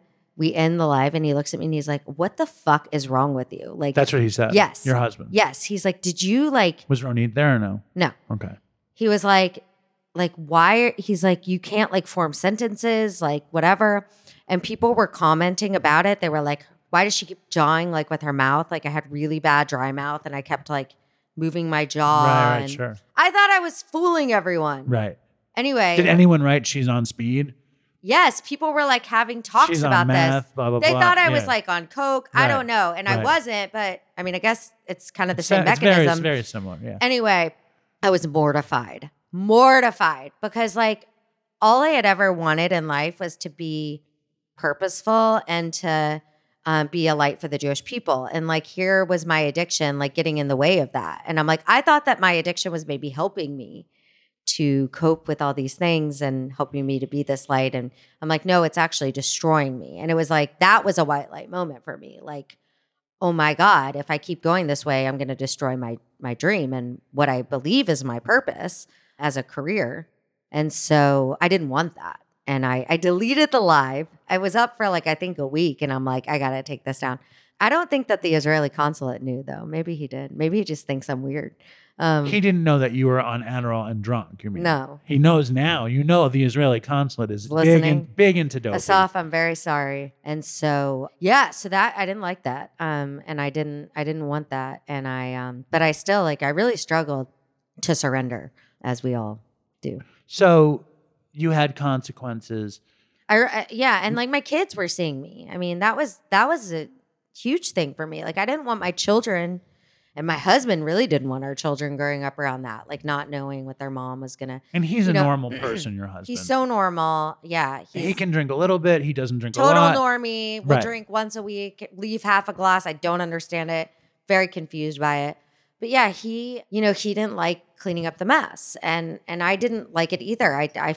I knew I couldn't control it, and you don't want to be that wife, and you don't want to be that mother, and you don't want to be that person. And I am not the type that is blaming everyone else around me. I don't deflect like that. I'm like, oh my God, they're right. I'm a horrible person. Up. I need to kill myself. Right. Yeah, and at the end, I was definitely thinking about that. So that moment they would happens. Be better off without me. Right, and you start, and that's classic alcoholic thinking. Yeah, so the piece of shit at the center of the universe. It's the best. It is the best term. It's the egomaniac with the inferiority complex, but the piece of shit at the center of the universe. Where did you hear that? At a meeting? Yeah, I've heard it a bunch. Yeah, in recovery. That was something that Chris used. The first time I heard it was when Chris said it. Oh, interesting. And then whenever I shared it at a meeting, I got lots of laughs. So I felt like people hadn't heard it So much. maybe it's a Chris thing and I just didn't know that. I don't think so. Props to Chris. No, I don't think. Yeah, loving, yes. We'll We give love you, props Chris. to Chris, but I don't think he invented it. I think he would love to hear that people thought he did. So For all I know, he did. You have this fucking horrible experience. How soon after are you like, I need to fucking clean this thing up? I mean, I really fought it for maybe 2-3 months. I was buying books about not drinking. Did you buy like Annie Grace's book? Like which books were you buying? God, I don't even remember. Ronit would remember. What did I buy? I had one. I don't know. Ronit, what did she buy? I don't remember. Fucking Ronit. I know. Yeah, I was like, all right, let me just read this book and then it'll, then I'll be good. But you drank through it. Oh, yeah. And how much Adderall was on the table at that point? Or were you like, after that experience where you're like, I shouldn't take this? No, for sure. I had no control over that either. Because once I had a drink, if I had too many drinks and I needed to function, it wasn't a huge part of my story. I want to be clear about that. But it's a big part of the ending. It was a big part of the ending because I was so out of control that I thought that would help me get the control. Let's just add one more substance in and maybe I'll be able to control it. And it's the substance that's supposed to make us smarter and more capable and more attentive and more able to focus. Yeah. So it sounds like the greatest thing in the world. Yeah. So I made my way. I had tried to stop. It wasn't working. I started taking antabuse. Wow. When did you tell your doctor? No, my doctor told me that would be a good idea. He's like, you're not an alcoholic. Just take this drug. And anyway, I actually had a very bad reaction to antabuse. Not from mixing it with alcohol, but I was going to say, yeah, most alcoholics do when they drink. Exactly. But what happened? Easy joke. Sorry. No, I was retained, I gained weight from it. I don't know if that's a common side effect or maybe I don't know. But I was freaked because I remember telling my psychiatrist that I had gained 6 pounds since I started taking it and that I was going to kill myself. Right. This is where my head was. This is ridiculous. Now I think about this and I can't believe this was less than 2 years ago. This person who couldn't, that's insane thinking. But you wanted everything to be exactly the way you wanted it to be. Yeah. And so it wasn't, I think I also I was blaming the antabuse because I didn't like the feeling of not being drunk. I felt crazy. I was like, I'm losing it. It took away what you wanted. Yeah. I was just losing my mind. And I did not feel any serenity whatsoever because just taking away the pacifier is not. No, it's the worst. It's bad. So I stopped taking the antabuse, and then a couple weeks later, I went to this event. I still told my husband that I wasn't drinking, and I went to this event, and I wasn't going to drink, and then of course I ended up drinking, and he picked me up. We had to go somewhere after, and he was like, "You're drunk," and I was like, "Yeah, I am." I couldn't deny it. And then Ronit's smiling because she remembers this night. How drunk was she, Ronit? Very drunk. What does she do when she's really drunk? She was very drunk, but she was still with it. I remember she pulled me into the bathroom, but I'll let her get to there. Yeah, so I walked in. We were staying at a friend's house because we were in between houses. And I pulled her into the bathroom. I guess I told her that I was very drunk. Were you demanding Adderall from Ronit's special stash? I don't know. Was I? No. No, she was not. No, I was embarrassed because we were in this woman's house and her son had just gotten in town. And I was like, I'm going to go down and say hi. And Ronit was like, no, Lizzie's going to bed. Like, trying to protect you as always. She was babysitting our kids. And so she was there when I got home. And I don't really remember. I think I kept saying, Ira hates me. He's so mad at me. He's gonna leave me. Right. You know, I'm a horrible person. Like the self-loathing spiral. And then I think my kids heard and they were freaking out. Right. They were like, why is daddy mad at mommy? And it's aggravating that feeling inside of you, and it just gets worse and worse and worse. Yeah. So I woke up the next morning and I was like, all right, okay. I need to like deal with this. And so I called my therapist and I said, I think I'm going to check out a meeting. And I did. And I cried the entire time. Where'd you go? I was in Dallas. So you went to a meeting in Dallas. I went to a meeting in Dallas. Yeah. And yeah. How are Dallas meetings? This was a women's meeting, which was actually really, really nice for me, for my entree. Why do you think you were crying? Were you like, I can't believe I'm here? Or were you like, I'm hearing my shame, story? guilt. Okay. No, I can't believe I'm here. Right. I don't want this. I don't want to be this. Right. I don't want to give up my best friend, alcohol. I don't want my this. tool. Yeah. Yeah. Like, I can't believe that, like, I've hit this point, that this is it. Like, I was embarrassed. You're showing up I to also some meeting with all these didn't women. have hope that it would work. I'm like, what if this doesn't work? Did you identify, or were you like, I'm not like any of the people here? Oh, no, I knew. I knew I belonged. Okay. There was no question in my mind. I really wanted to be able to drink like a normal person, but I pretty much knew. And a woman I met there said to me, Lizzy, people who aren't alcoholics don't come to recovery meetings. Right. So, you probably should think about that. If you think you have a problem, you probably do. That's always a great quote. That's a great quote, always. Yeah. So but it wasn't like an overnight thing for me. And like I wavered, I fought it like a little bit longer. And then the last was like my last blackout started on a Shabbat morning in the synagogue.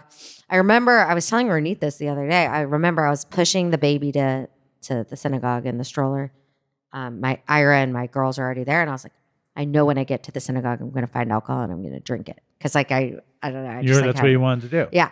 And I knew that Ira was going to I was always like responsible. Like I would never like get, there's always a yet, but I would never get drunk if I knew I was going to be alone with my kids. Or like I never drank and drove, but I probably would have if I had kept going. And I probably would have done all the things, broken all the rules that I had for myself. But I knew Ira was going to be around. We were having people over for lunch. I knew there was going to be a bunch of adults around. And I just figured I'd just have like a couple drinks.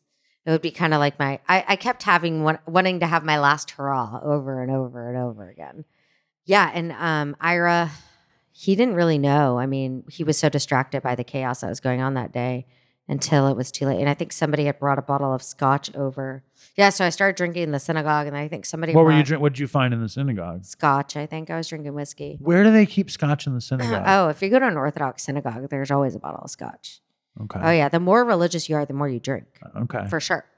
Yeah, and it's a big problem that nobody really talks about. I don't know anything about it. Because a lot of Jews will say, oh, Jewish people aren't alcoholics. That's like what WASPs are, but that's not true. There's a lot of alcohol abuse in Judaism. Untreated alcoholics. Oh, yeah. And I'm sure there's a bunch of treated alcoholics. Yeah, for sure. Well. I just didn't know them, but yes. And so, yeah, it was very easy. Why do you think, before we get to the solution and like what happened when you went home, why do you think in Orthodoxy there is a lot of alcoholism, and why are they not talking about it? Well, anything stigmatized is a no-no. Like you won't be able to find a shidduch. How are you going to find a husband if we know that your brother was a drunk over heroin? That's the whole. I love that. It's all about the image. Thank you. It's all about the image. Could you do a New York Jew woman before you were a New York Jewish woman? I don't know. I'm pretty good at impressions. Yeah, that was very good. I don't know if I could do it though. I don't know. No, I need to hear it. Was that archetype in your blood in Texas, or did it not exist? Because that's what I was raised by. Oh, Jewish bubby? No, that wasn't in my blood in Texas. My grandma is a Jew from Montgomery, Alabama. And so she spoke Yiddish with a very thick Southern accent. Amazing. So what does that sound like? Oh, vice mayor, honey. Wow. She'd always say, what would she say? Now that I'm like trying to think about it. Yeah, it's on the spot. Yeah. It's okay. Yeah. She's Michigana. Oh, that Michigas. Like that's how she so talked. Funny. Yeah, not like the Brooklyn Jew. Yeah. Okay, so you find the bottle of scotch at the synagogue. Ira's distracted. You're drinking, and you go home. Yeah, and then there's so we were having company. There was a bottle somebody had brought over. Easily found my way to. I was so good at drinking and not. How did you hide it at home? Like, what would you do? What were some mechanisms you used? Well, making sure I got rid of the bottles before I opened the new bottles was key, so that there was no apple evidence juice of on the bottles. table and be like, "That's exactly. just juice. It's just juice, honey." Opening the bottle and pouring it when Ira was in the shower, which he caught on to.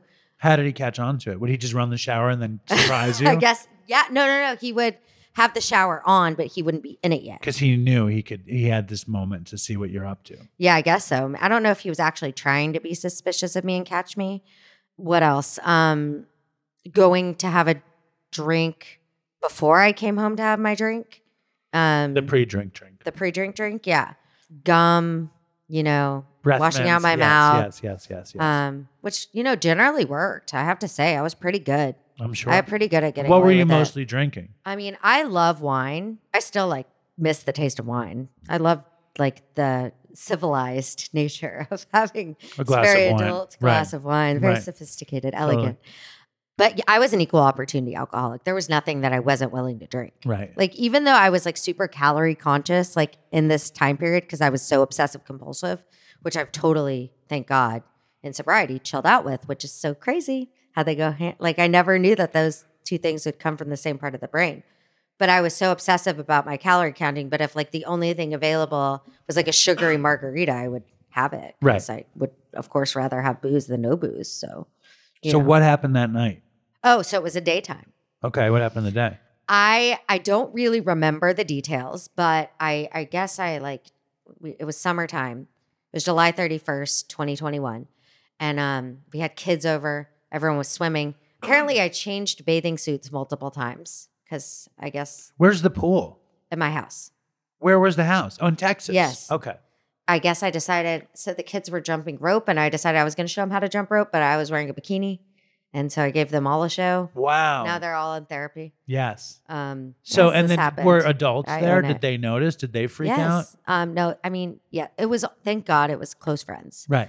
And they knew I was already, I was open with my very close circle about what I was going through. Had you been to meetings already? Yes. Okay. And I told two of my best friends, which I didn't remember this until the next day, and they told me that I'm going and I'm trying and it's not working and I'm drunk right now.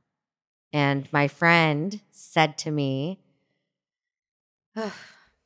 sorry, it's emotional. She said, Crying on Dopey is totally encouraged. She said, if you want to grow your hair out, you don't wake up the next day with long hair.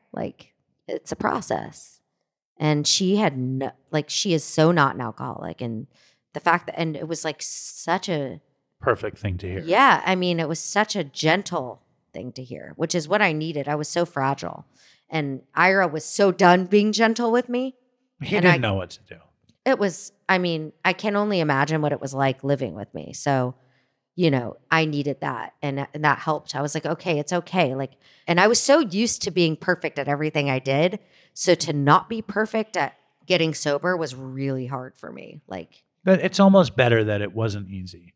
Yeah. If you had just been like, I'm not drinking, I'm doing the steps, this is going to work, and it did, I think that we're more prone to fucking it up later. It's like you fucked it up in the beginning, so you know what it is to fuck it up. Yeah. So anyway, it's true. Yeah.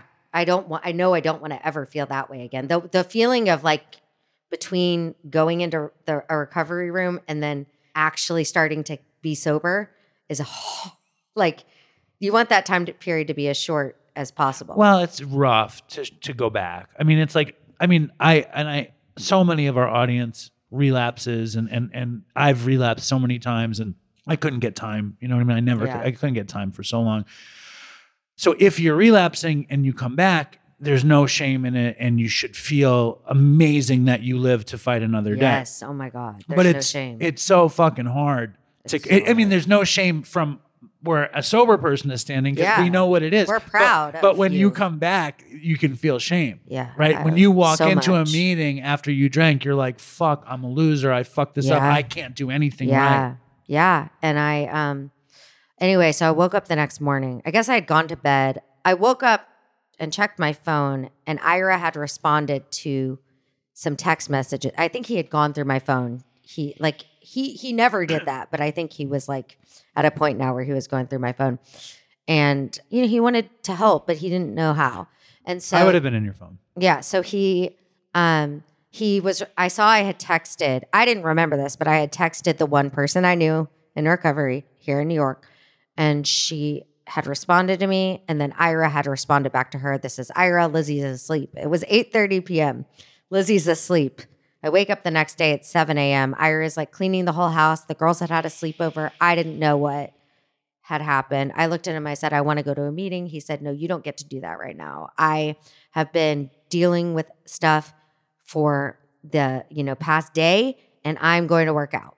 And when I get back, we're going to talk. And I'm like, I knew and he came back and he was so mad, What did he say? He said, I don't want to do this anymore. And I don't want my kids growing up in a house like this. And I'm not going to put up with it anymore. I'm tired of it. And I don't want to clean up the mess anymore. And I believed him. He is a saint, and he never wanted to broach the subject with me, even when he was worried about me over the years, because there were a lot of moments over the years where he knew it was a problem for me, but he didn't want to fight. And so it was like part denial, part not wanting to have conflict. Do you think also because you were trying to get well that the mess was more acute? Oh my God. Yes. It was like 0 to 1,000. It wasn't like when you're managing it. No, it was yes. And also the fact that you had a problem was out in the open. The fact that Ira's perfect wife is in 12-step. Yeah. And then and then you're fucked up and your top comes off jumping rope and you're fucking drunk and blah, blah, blah. He's like, I can't, this is too much now. And do you think it's once you admit that there's a problem, he's like, now I'm seeing this problem? Do you think that changed it? Yeah. I mean, I think he also thought, why can't she just drink like a normal person? I remember him saying to me, I don't want to be married to someone sober. Just get it together. That's rough, right? Have a glass of wine. And my wife wishes I could be normal. Yeah. Now he's like, please do not ever drink again. He gets it, and he's so happy I'm sober. He's so happy. I'm sure. But I think the idea of it didn't seem that appealing, I think he also thought that I'd be less of a liability, and turns out I'm worse now. What do you mean? Well, because I think when I was drinking, I would filter myself more because I didn't want people to know I was drunk. You had secrets. And now I'm just all out there. So. Well, I'm sure he appreciates that. So after he sits you down, what changes in yourself? He said, I don't want you going to these meetings. I saw you were texting this guy. I don't remember his name, Richard and something. And he told you God loves you, and that's weird. And he's like, who are these people? It's obviously not working. I don't want you. Right. He's like, I don't want people seeing you there. And it's funny to think about now, because I'm like, you weren't embarrassed that I was jump roping drunk, but you're embarrassed that I'm Well, it's interesting, isn't it? It's a really interesting duality, because it's it's more acceptable to be a normal person who gets wasted than a weirdo who goes to 12 step. Yeah, exactly. It's so many people. There's shame around getting help. Well, there's a shame about spirituality in terms of sobriety. There's a shame about God. All of a sudden, it's not Jewish God. If God helps you get sober, it's Jesus Christ somehow. You know what I mean? And that was a thing for me. There was a lot of Jesus in my early recovery, not my Jesus. No, I understand. Just hearing it, and so having to understand that it was I should take what worked for me and leave the rest. And, which is hard to do when you're like, who the hell am I? And what is this? And, you have no idea what's going on when you're first putting down. Well, and it's also like, I heard that in the beginning and I didn't take enough. I left more than I took, and what I heard this time around, and I've said this recently, I think on the show, which was number one, it's not a hotel. You don't need to check in, which I love that expression. And number two is you don't take what you leave and need the rest, or take what you need and leave the rest, because it's not a cafeteria. You have to do all of it, to do it effectively. And I also remember in the beginning, like when I heard the Lord's Prayer, somehow I felt personally offended. Yeah, I do too. But I don't know why. I still struggle with it. Because the word heaven, what's the word in there? No, because it's from it's from the New Testament. Yeah, so that's that. For me, it's hard. I still can't. Why though? I couldn't for a long time, and now I do. I have PTSD from growing up as a Jew in Fort Worth, Texas, in the Bible Belt, and being told that I was going to hell if I didn't accept Jesus. How many Jews were there? There were two, me and one other in my class. So it was rough. And then you went to the Jewish Center of the Universe. Yeah, which, it was such a weird... I never took my Jewish identity for granted growing up in Fort Worth. I was always very proud to be Jewish, thought it was special. It was something I had to work to hang on to. I was a representative of my people. Right. And then I come to this place where everyone's Jewish and people are kind of ashamed of their Judaism. Right. They don't want to lead with it. They're my mom's mom was Jewish, but I'm not, like that. Where here? No, I'm kidding. That's right. No, I get it. It's actually if your mom's mom was Jewish, you're Jewish. What I want to know is how are you doing now? And how soon after all that shit did you, obviously you have a program. Obviously you go to meetings. Yeah. Did you dive in? How did you explain to Ira that you could? So that same day I was like, I said to him, he said, I don't want you doing this, going to these meetings. And I said, okay, I understand why you feel that way, but I have no other option right now. I don't know of another way to do this. Did you want another one? Were you resistant to it? I was so desperate that I just didn't care. I was like, if this doesn't work, I'm probably going to die, because I knew there wasn't another way out for me. I was calling around trying to get an inpatient, and there were no beds, and I really didn't want to leave my family. I really wanted to be able to figure it out. Yeah, if I could. And I'm like, then what is he's already embarrassed. What is he going to tell people that his wife is gone for 3 weeks or whatever? Right. How long? On a spiritual retreat. Yeah, exactly. Nobody's going to believe that. She went to find Jesus. Yeah, exactly. Can you imagine? That would actually probably be more embarrassing. That would be the greatest. Anyway, so you because I had the same thing. I didn't want to do 12-step. I just was desperate. I was so desperate. And I found I had this weird sponsor who was he's like, do you want to do the steps? And I was like, I want to do the steps. He's like, I can get you through all 12 steps in a year. I was like, let's do it. And I didn't like the sponsor. And he wound up relapsing. And I was like, this is God doing for me what I couldn't do for myself. Yeah. And then there was an old Jewish man at the meeting. And he became my sponsor. And I had higher power issues. And he was like, you have a gift of desperation, though. Yeah. And that was the GOD for me at first. Yep. So gift of desperation. When did you settle into program stuff? So I made Ira come with me to this woman's house that day. He really didn't want to. I was like, please just come and meet this woman who I just met, who told me that I wouldn't be here if I wasn't an alcoholic. Right. Okay. Well, he knew you were an alcoholic, though, didn't he? I think he didn't understand what it was to be an alcoholic. Yes, exactly. He was like, I'm so embarrassed that my wife is an alcoholic. This is horrible. I'm so ashamed. I don't want my kids to know. I don't want the world to know, that, understandably. Sure. Especially, conservative Jewish. This is Orthodox Jewish. Yeah, this is a huge problem in our community. Shame. And that's why so many people are not getting the help they need, because people are saying, oh, I know that problem's out there, but it's not in our community. Right. But it is. Those people that have that problem that we've just heard about. So, I get it, and I have no blame for him at all for thinking that. Do you think it's kind of one thing I've always struggled with around Judaism in general was the idea that there are chosen people and then there are people that aren't chosen. And do you think the same thing kind of applies with something like that? We're meant to be perfect. We're meant to be this. And if you're not this, then you're that. Well, I think that it's multi-layered. I think that we have a lot of generational trauma that we haven't dealt with, a lot of neuroses that we haven't dealt with. And so part of that means that we don't ever want to be vulnerable. We don't ever want to show weakness. And so when something's bad, we bury it, we cover it So up, no we one move sees on with it. our life. So it's not even we don't happening. talk about it. That's Right, it. Yeah. right. And then I also think that there is this image of perfection that we want to uphold because God forbid somebody, see something bad about us. Because how can we be chosen if we're capable of doing something wrong? Yeah, I don't know. I mean, I believe that the word chosen for me means that we chose. Like we chose to receive the Torah at Mount Sinai. That's my interpretation. How long have you had that interpretation? I mean, because it's often discussed. I mean, it's often. My father always would say one of the number one reasons for anti-Semitism is because Jews say they're chosen. Yeah, so I've never thought of myself as superior or better. And I think that that's a huge misconception about the Jewish people is that we think we're better. Most Jews I know not most Jews I know, but a lot of Jews out there are self-hating Jews and they're embarrassed about their Jewish identity. And that's not they don't want you to know that they're Jewish. And most of the mainstream ones out there, like people always say, oh, Jews control Hollywood. Well, most of the Jews in Hollywood are not like proud Jews. Certainly. I mean, this is not going to be Jewy, the podcast on Jewish Zionist and other stuff like that. I want to know but I'm very interested in it. Yeah. Like I don't talk about it enough. Yeah. I'm interested in how Ira overcame his shame. So I made him come with me to this woman's house and he was like so mean to her.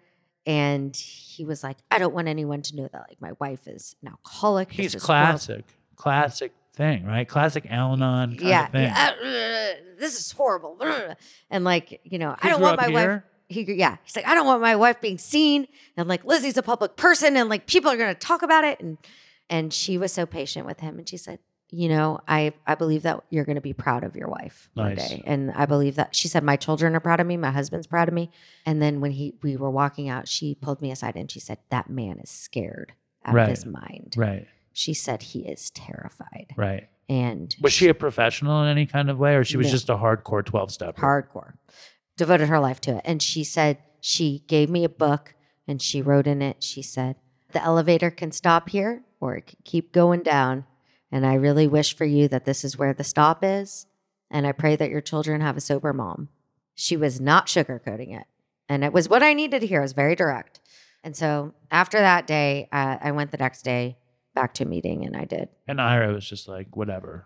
He was like. Yeah. I mean, I think I don't really think I even involved him in I was like, I'm doing this thing. This is my thing. But yeah, I remember that same woman who he was so mean to, like came by like 3 or 4 days later, and she brought me some black and white cookies that were kosher. She said, "These are kosher, sweetie."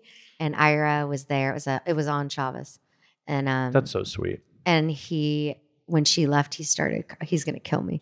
He started crying. He was like, "I was so mean to her, and she just wanted to help you, and she wants nothing from you."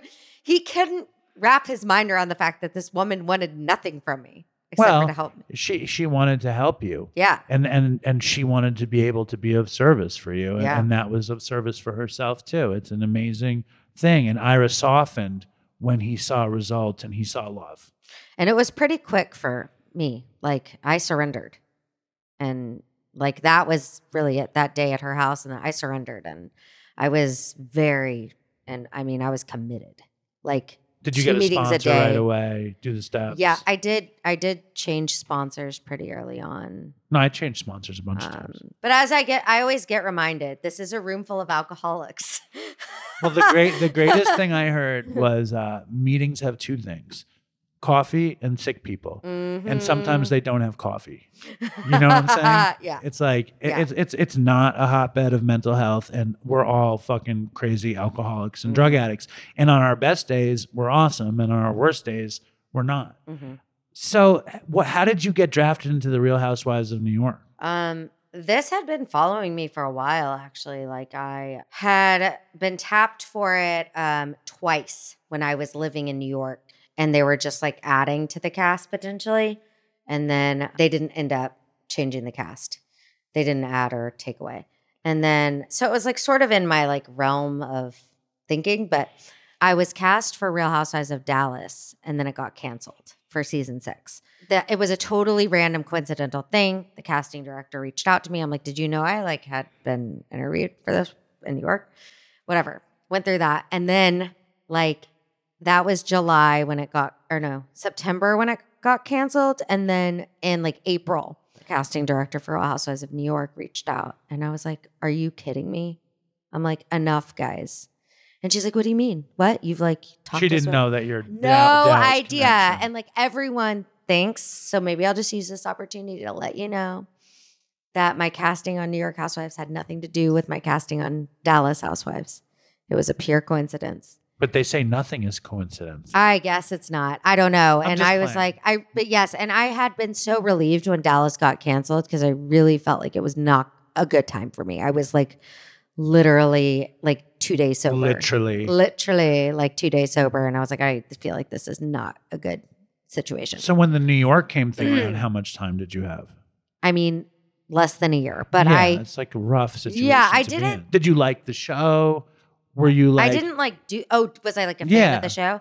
Yeah, like I had watched some of the franchises over the years. I was never show. like a devotee. Okay, but and like I would say within the past like 4 or 5 years, I really stopped watching reality TV just because I feel like so much of what I do, like in the social media world, like I didn't like. That's not what I wanted to do with my off time. Were you excited to do it? By the time that like it was really coming down to it, I was really excited. Because you were Instagram famous, you have this pretty decent following, and it's like it's intoxicating. Well, more than the fame, because fame for me has always been a bit of a double-edged sword. It was like the opportunity to reach this mainstream audience that like I can't. Like 90% of the time I'm, in an echo chamber. Like, so what difference am I really making? But like, here's an opportunity to really put my message out there to the world. Very naive, very idealistic. What can I say? But I'm sure there's some like there's an intoxicating quality to getting attention. There's an intoxicating quality to fame, to being known, to being beloved, to being I think it was like very surreal. Right. Like, oh my God. Right. And I remember like when there started to be a couple press leaks and I was like, I just couldn't believe it. Like, when it started to feel real, like, I don't know. But then there was a part of me that was like, oh my God, I'm never going to be able to get out of this identity. Right. And like, I don't really want this identity forever. Like, And it still could be, and it didn't even happen, right? Like you started doing the show. Yeah. I mean, I do think that hopefully I'll be known as more than the girl who left Housewives after 3 weeks, but I don't mean it's like your identity. Yeah. I mean, it's like, Real Housewives of New York is a giant thing. Yeah. Leaving it and like just the irony of it being this crazy diverse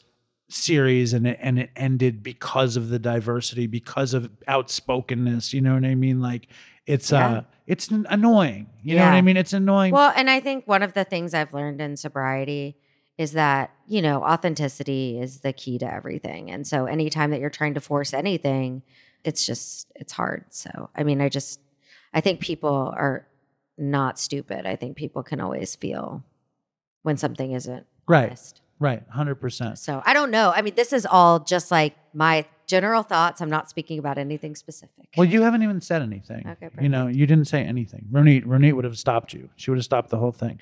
Pulled the mic out of my hand. Listen, I appreciate you coming through. Is there anything that you didn't say that you wish you had said? Yeah, I mean, God, how much more time do we have? No, I'm just kidding.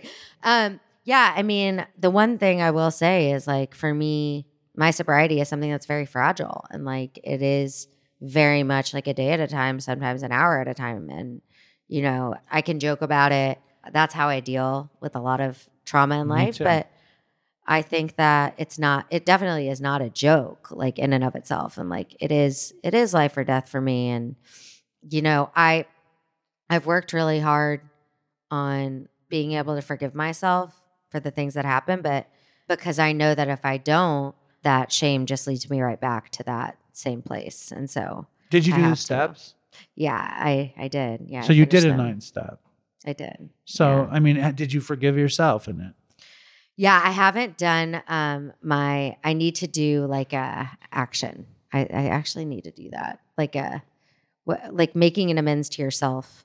What's the living amends? Yeah. But I think this is all the living amends. Yeah. The living amends is how you function as a sober person in the universe. And I think like, and I mean, I certainly take my recovery incredibly seriously, even though I like to do a funny show about it. You know what I mean? I don't think recovery is a joke, and I don't think addiction is a joke, but I think one of my favorite things about recovery, my favorite thing is that love and tolerance is our code. Like that's the most beautiful principle that there is. And then my other favorite thing is to be happy, joyous, and free, because that's what we want.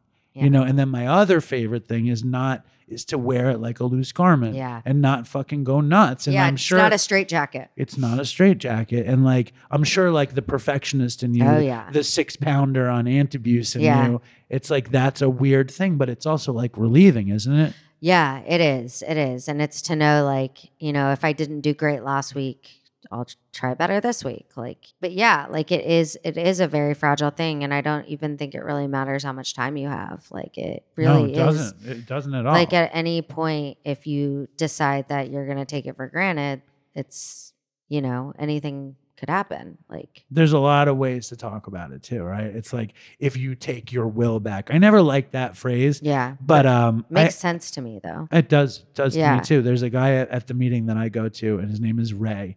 And he's Ray the Clamor. And he, at the beginning of his share, he says, "I'm an alcoholic and Ray is my problem." He says it every time. The first thing he says. So funny. But the thing that he says that I really love, Lizzy is my problem. Right, is that he says it whenever he shares, that you can start your day over as many times as you want. I love that. You know, and I've heard that. I love and that. like, let it be fragile, but like hold it gently in your hand and it won't break. Yeah. Yeah, that's what you do with fragile things. You're delicate and gentle with them. Exactly. So I hope we didn't fuck with your sobriety at all. Did you survive? Oh my God. Have you ever had anyone like relapse from like... don't answer that. Not that I know of. Okay. I mean, you're not going to. With Ronit in your life and Dr. Iro, yeah, she's my bodyguard. What can go wrong? Are you sponsoring anybody yet? I'm not. Well, you'll get there. Yeah. I mean, I'm open to it. For sure. Did you have fun? Yeah, this was pretty painless. I just hope I didn't say anything I'll regret. I'm sure Ronit will give me a list of Adderall. Ronit is upset about, right? No, it's okay. Ronit, if we're gonna interview Ronit real let's quick. interview Ronit. What was the problem? She's the real star. Ronit, what was the problem with this interview? There was nothing wrong with it. She did amazing. I have nothing to critique. How did I do, Ronit? You did amazing. Thanks, Ronit. Did you ever see Lizzy shoot Adderall into her neck, Ronit? Never. Cocaine? Never. Heroin? Never. All right. Thank you, Ronit. Thank you, Lizzy. I really appreciate your time. Thank you so much. Right on. All right. That was Lizzy Savetsky. What did you think, Lowe's? You're a copious note taker. What was your opinion of Lizzy Savetsky? Was she hardcore enough? I mean, I'm going to say this now. I'm going to say, was she hardcore enough to be on Dopey? And you're going to say yes, and the audience is going to write me, "Dear Dave, she definitely wasn't hardcore enough to be on Dopey." But was she hardcore enough to be on Dopey? Okay, here's my notes. I love Lizzy. I think Lizzy's amazing. I love Ronit. I was listening to it last night in bed, and my boyfriend was next to me, and I told him, I was like, "Oh my God, this is so funny! Like Dave keeps like telling this woman off," and I kept like going like, and he was like, "Is he telling Ronit off again?" I was like, Well, Lizzy, love that. Lizzy and Ronit show up to my father's apartment.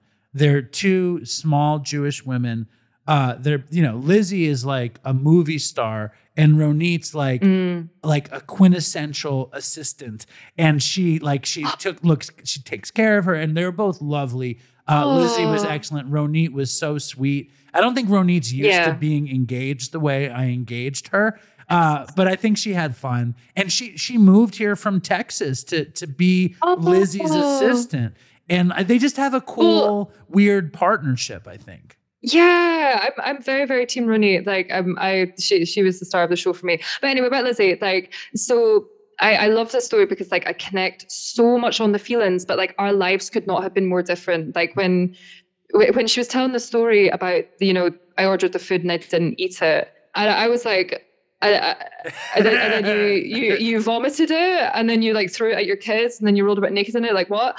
But like proportionally, like, you know, the most fucked up shit that I've done, like, but like I, like, you know, like yourself, like I was an isolated drinker and user. Like I had no life or career to speak of. I was not public. Like I was not the life or soul of the party at all. So like, you know, proportionally, like that was, yeah, as she said, like probably a huge deal.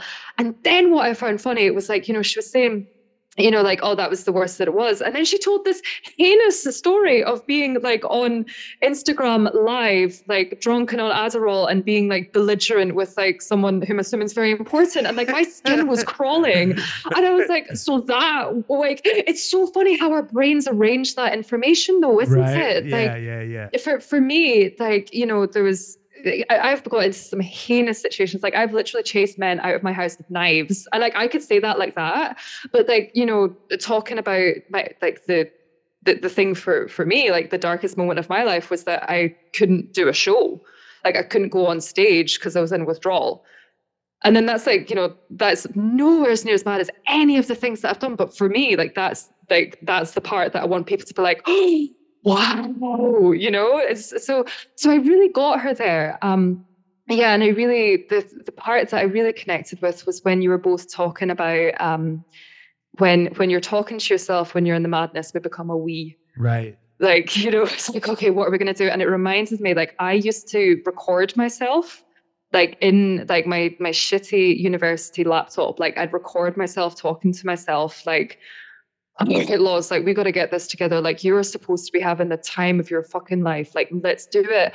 And it's just like that. So it's like, yeah, like I don't have a lot in common with Lizzy. Like, I'm not a real housewife. Like, I'm a real scumbag of East London. But like, it's, I think that's the new scumbag now. I think that's the new spin-off show, The Real Scumbags of East London. And then it's going to be The Real Scumbags of the Lower East Side, The Real Scumbags of East LA, The Real Scumbags. Yeah, that could be a whole new thing. I still have a scumbag mindset. Like I call myself all the time, like I'm a wee scumbag from Stranraer, but like visibly I'm now like quite, you know, I fit a certain trope of individual from East London. I'm going to leave it there. And if you're from East London, you'd understand. But yeah, like, so I don't have like a lot in common with her, but like the way that she described how she was feeling, and something very important that I think she touched upon was shame. Yeah, just like stigma and shame. Like I feel like I should be someone that's got a lot to say about shame, but like I've not crystallized my feelings about it yet, because obviously, you know, I'm from a shame-based culture. Like just listen to me. But like it's really, I like the way that she talks about it. Like, oh, it's so profound, the way she talked about shame and the way she talked about fear and the way she talked about how, like, I mean, we have hardcore drug addicts on the show week in and week out, but the way she talked about ending it and her family and her husband and the impact it all had on her, I found it to be very powerful. And I don't struggle with shame at all. You know what I mean? Like, at all. Yes. You know, it's like, I mean, I should, you know what I mean? Like I should, like I had a baby in the house. My partner comes in to find me and I have a needle in my lap and I'm like, you know, and I don't, when I tell this story, oh, you know what happened? You want to hear something fucked up? It's really fucked up. Yes. Okay. So me and my 13-year-old are, you know, I like to think we're pretty close. And, and she's in this health class, and the health class is like, she loves this health class. It's all like wellness and like life skills. And lately they're talking about drugs. And she knows, like I go to fucking meetings every morning, you know what I mean? And she knows that Dopey is the podcast on drugs, addiction, and dumb shit. She knows. Oh my God, does she listen to it? No way. Is she allowed? She listens to me more than enough. She's not interested. She'll listen to it when I'm dead, you know, then she'll be like, oh yeah, I can listen to daddy. Oh my God, I'm crying. No, don't cry. Beautiful. Don't cry. And maybe she won't. Maybe she won't listen to it when I'm dead. My point is, she's not interested, but she says to me in the car, we're driving home from the supermarket, and she says to me, oh, daddy, you didn't use needles. You didn't use heroin with needles, did you? Because she's learning about it. She's learning about it in health class. And even in that moment, I should have felt shame, you know, and I really didn't feel shame. I just said, I said, I really, and I shouldn't, this is a breaking moment on Dopey, by the way. This is the kind of thing I don't usually Oh my God. So I said, you know what, Nora, I shouldn't tell you. But yes, I did. I did. And I told her. And she's like, wow. And she goes, the health teacher says if you're addicted to heroin, it's like having a plastic bag on your head and you need to take it off to breathe. And, and I was like, yes, it's a very good analogy your health teacher had. But it was crazy. You know what I mean? It was crazy. But I didn't feel shame. I didn't. Yeah. I don't know. I think there's something deeply wrong with me. Like I'm a damaged person, but that's just how I am, I love this podcast so much. Every time I come on here, I have such a whale of a time.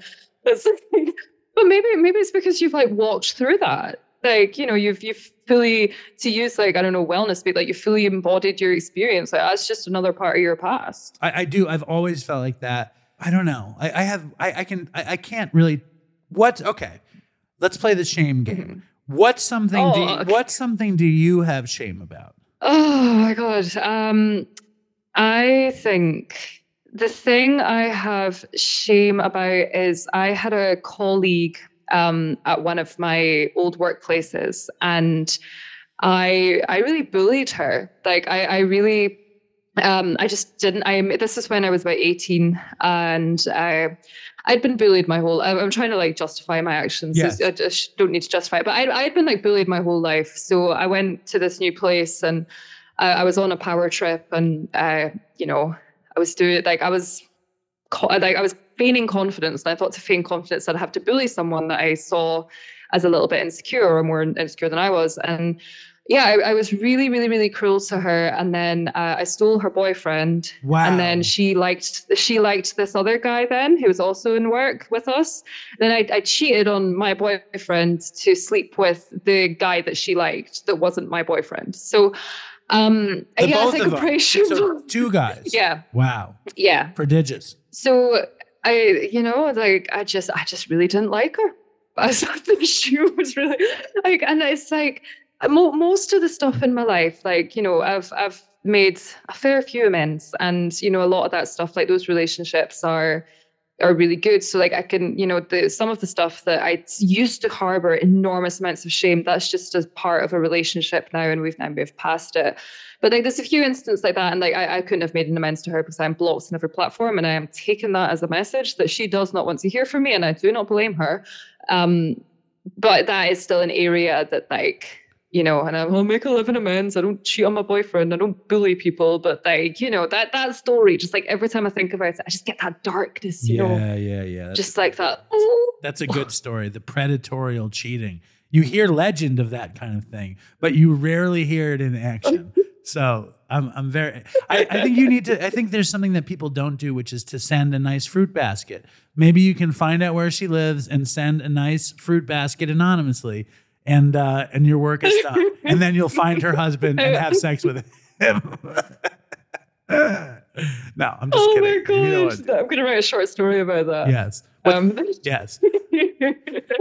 So, oh my gosh. No, I appreciate that. And I appreciate Lizzy, and I appreciate every heroin addict and crackhead in Dopey Nation that's going to say that Lizzy wasn't hardcore enough. I think you should go back and listen to her again, because I think she really was honest, and I think she played ball, and also like when you're like this woman who's in the limelight, she gets attention, and she comes down to my dad's grungy apartment. My dad's apartment used to be nice, but since my mom died, I'm sorry, my dad's listening. I'm sorry, Dad, but that apartment is not well kept up. I was embarrassed to have Lizzy over there. Of course, you have to know, Lowe's, you need to know that my dad had been out of the country for 6 months, and I was taking care of the apartment. Cruise? He went on a cruise. Oh, Dave. Yeah, so it was disgusting because I didn't take a good care of it. So I know that's what my father's thinking. I just want to be transparent. You should feel shame there. You should. That's okay. I feel a little shame. I feel. Oh my God! Did I just live shame you? That's so against my brand. I'm so sorry for live shaming you. I feel a little shame. I feel a little shame in blaming. I don't. I was gonna say I feel a tiny little bit of shame in blaming my father for my heroin addiction on Dopey, but I really don't. I feel okay with it. I feel like that's on brand as well. Yeah. I feel good about it. Do you know what? Yes. What I will say about Lizzy and why I admire her. So when I started my Instagram, right, I was fucking no one. Like, I was literally just a woman with one friend, a boyfriend, and a filthy flat that could make memes about being in recovery. Like, and, you know, so, and then it grew and all of that stuff. And like, I still kind of am no one, like in my job. Like, I'm not trying to be anyone. But like, so me putting myself on the line saying like, hiya, like I've lived a heinous existence and I'm trying to do a little bit better. Like, that's not kind of a big deal for me because, you know, but for her, she's really putting herself on the line. And I admire that. Like, and the way that she talks about like her husband's reaction and the eventual community, also that Jewish crazy community. Right. Oh my gosh, you know what's so funny is you sent it through on Wednesday, and that's the day that I work in Edgware, which I only teach Jewish people there. And like, I'm telling you, like before I was 21 and I moved to America, I'd met one Jewish person in my whole life. So when this you said something like, this isn't like Jewy, the podcast about Jewish things. And like, that made me laugh so much because like, there's so much I don't understand about Jewish culture and Jewish life. And I still don't, but it was nice to see a little insight into the culture there. You really don't see Scottish Jews. There's a lot of English Jews. No. There's a mess of English Jews. There's not a lot of Scottish Jews, though. It's interesting. Well, I'm sure they're there, but like I'm telling you, like the only Jewish person that I knew, she was American and she'd moved to Scotland. And amazing. What was her name? Like, her name was Eve. Shout out to Eve. She was one of my best friends. Did she have a very Jewish? Did she have a very Jewish last name? She did. I'm not going to say it just to protect her. Was it Rosenberg? It wasn't Rosenberg. Was it Edelman? I'm not going to tell you. I'm going to go down was it Schwartz? Well, I lived with a Schwartz in uni, and yeah, she was like the second Jewish person that I ever met. But there, like, I teach like 5 Yonathans, I teach like 4 Ariellas and Noahs, and yeah, it's really great because I get lots of days off because they're always celebrating something. And yes. Shout out to Jews. But no, I think I'm pleased. I would love to meet some Scottish Jews. And if there's anyone out there, where are you? Where is the lost tribe of Israel in Scotland? We're looking for you. If you are out there, please write an email to dopeypodcast@gmail.com. Also, I forgot to say we have this nonprofit foundation up and running. So if you want fucking Narcan or fentanyl test strips, we can send it to you. So again, write an email to dopeypodcast@gmail.com and I'm shipping them. It's happening. It's all happening.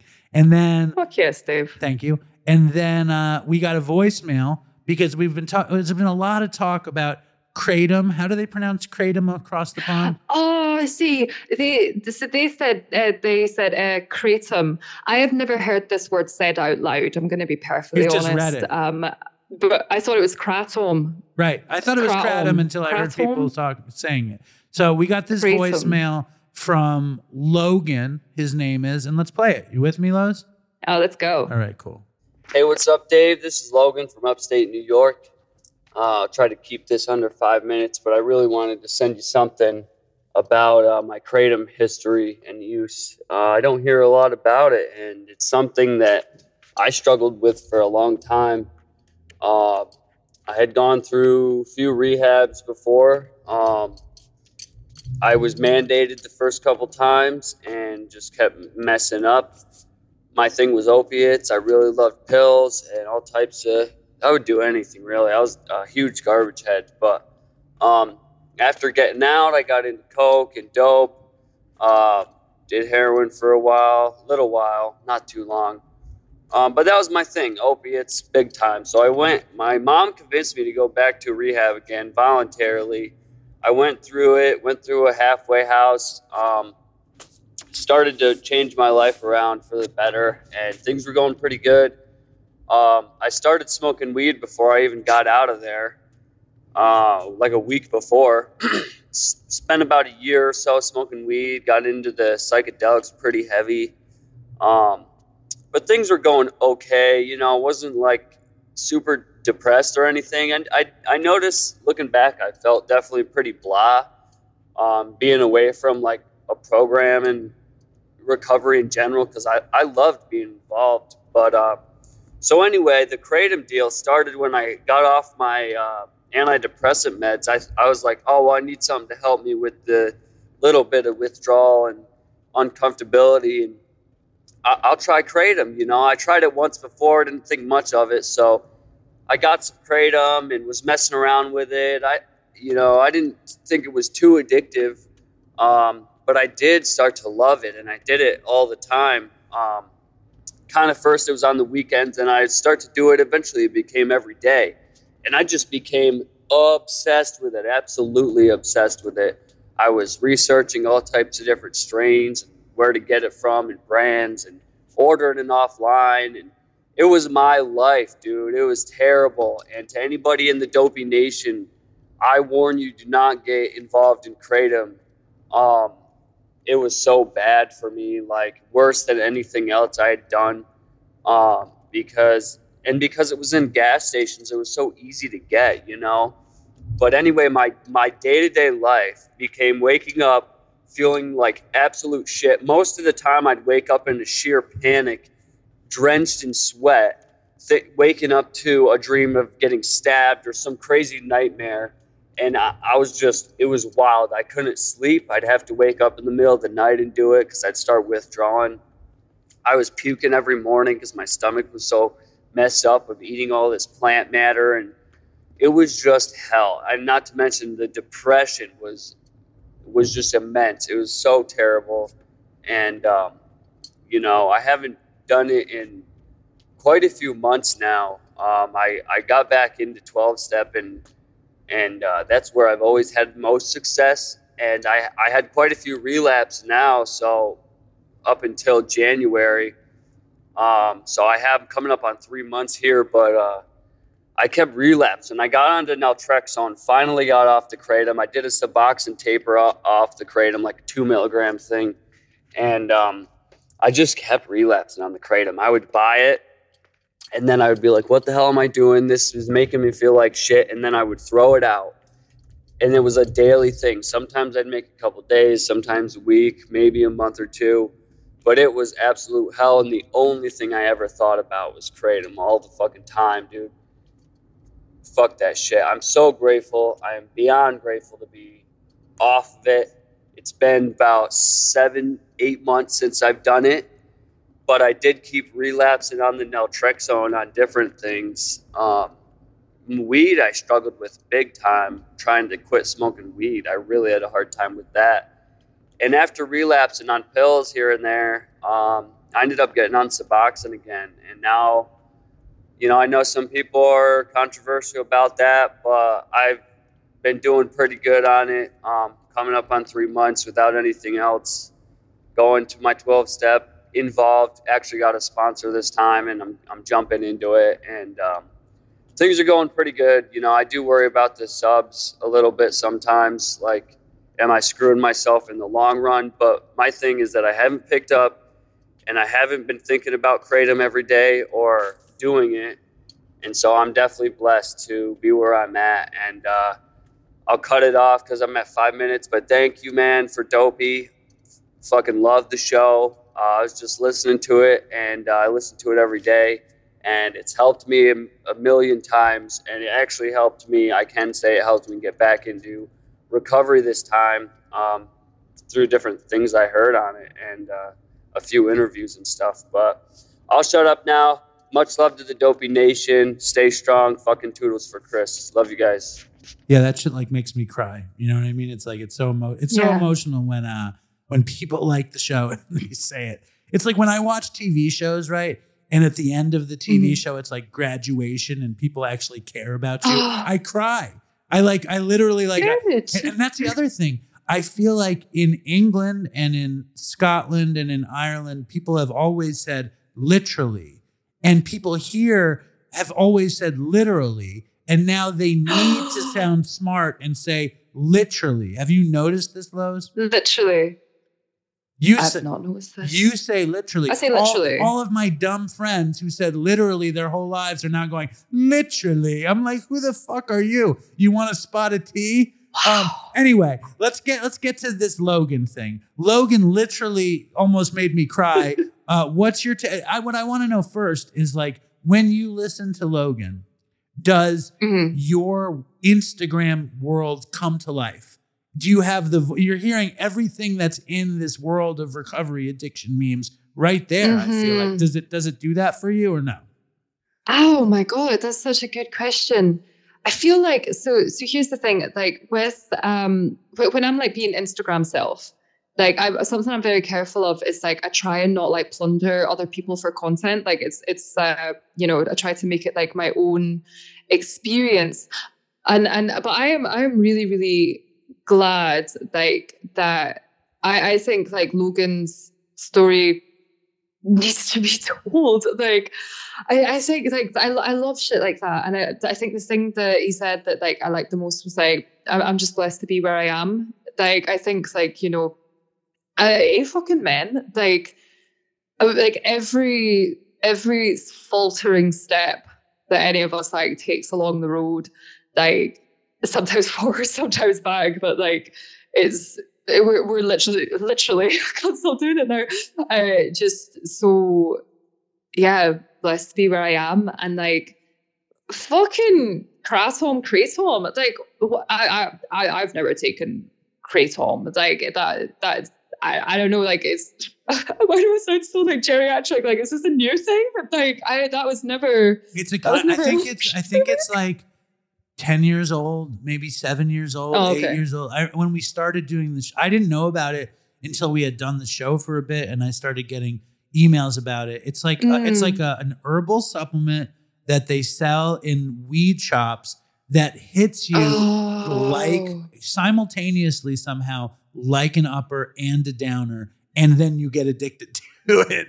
And they have all these different strains. Sounds amazing. Yeah, exactly. But it's legal. You can get it in every gas station. And they put it in their smoothies every morning, scoops of this powder into their smoothies. And then I think most people get a hit on it like it's like a speed, like ephedrine or something, like a upper.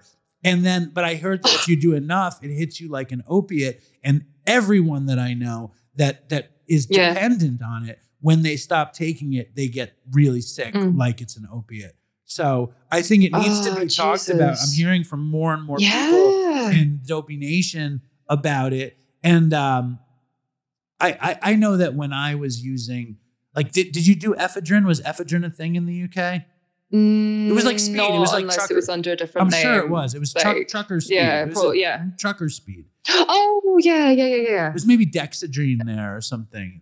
Yeah. It was one of those like little pills, like a diet pill or a wake up pill or whatever. And I would take that, but I never like bought anything over the counter, or I got it, all my drugs, I got it legally.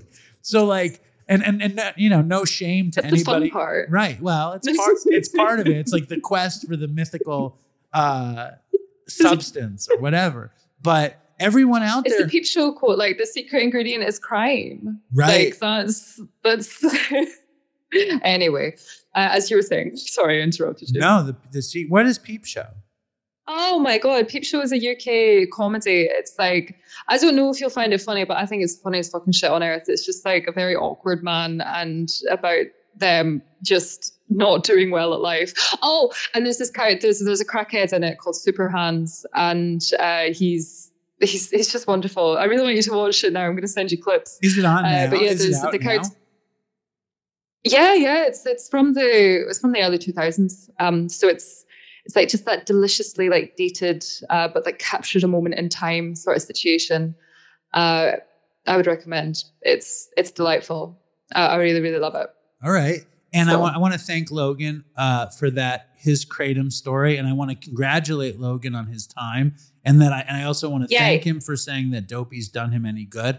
I love hearing that. And that was a great voicemail. So Logan also sent in a voicemail about sneaking out of rehab to go in the middle of the night to go to the drugstore to buy the Coricidum cough syrup and drink a ton of it and then sneak back in. And I put that, it was going to be on another episode, but we wound up putting it on a Patreon show. So Logan, if you're listening, sign up for Patreon. You could hear Ray and I discussing that story, but it's a good story. So, and that's another reason that people should sign up for Patreon. If you love Dopey and you want more Dopey in your life, you could get it really cheap. And then there's more news, Lowe's. More news. You ready?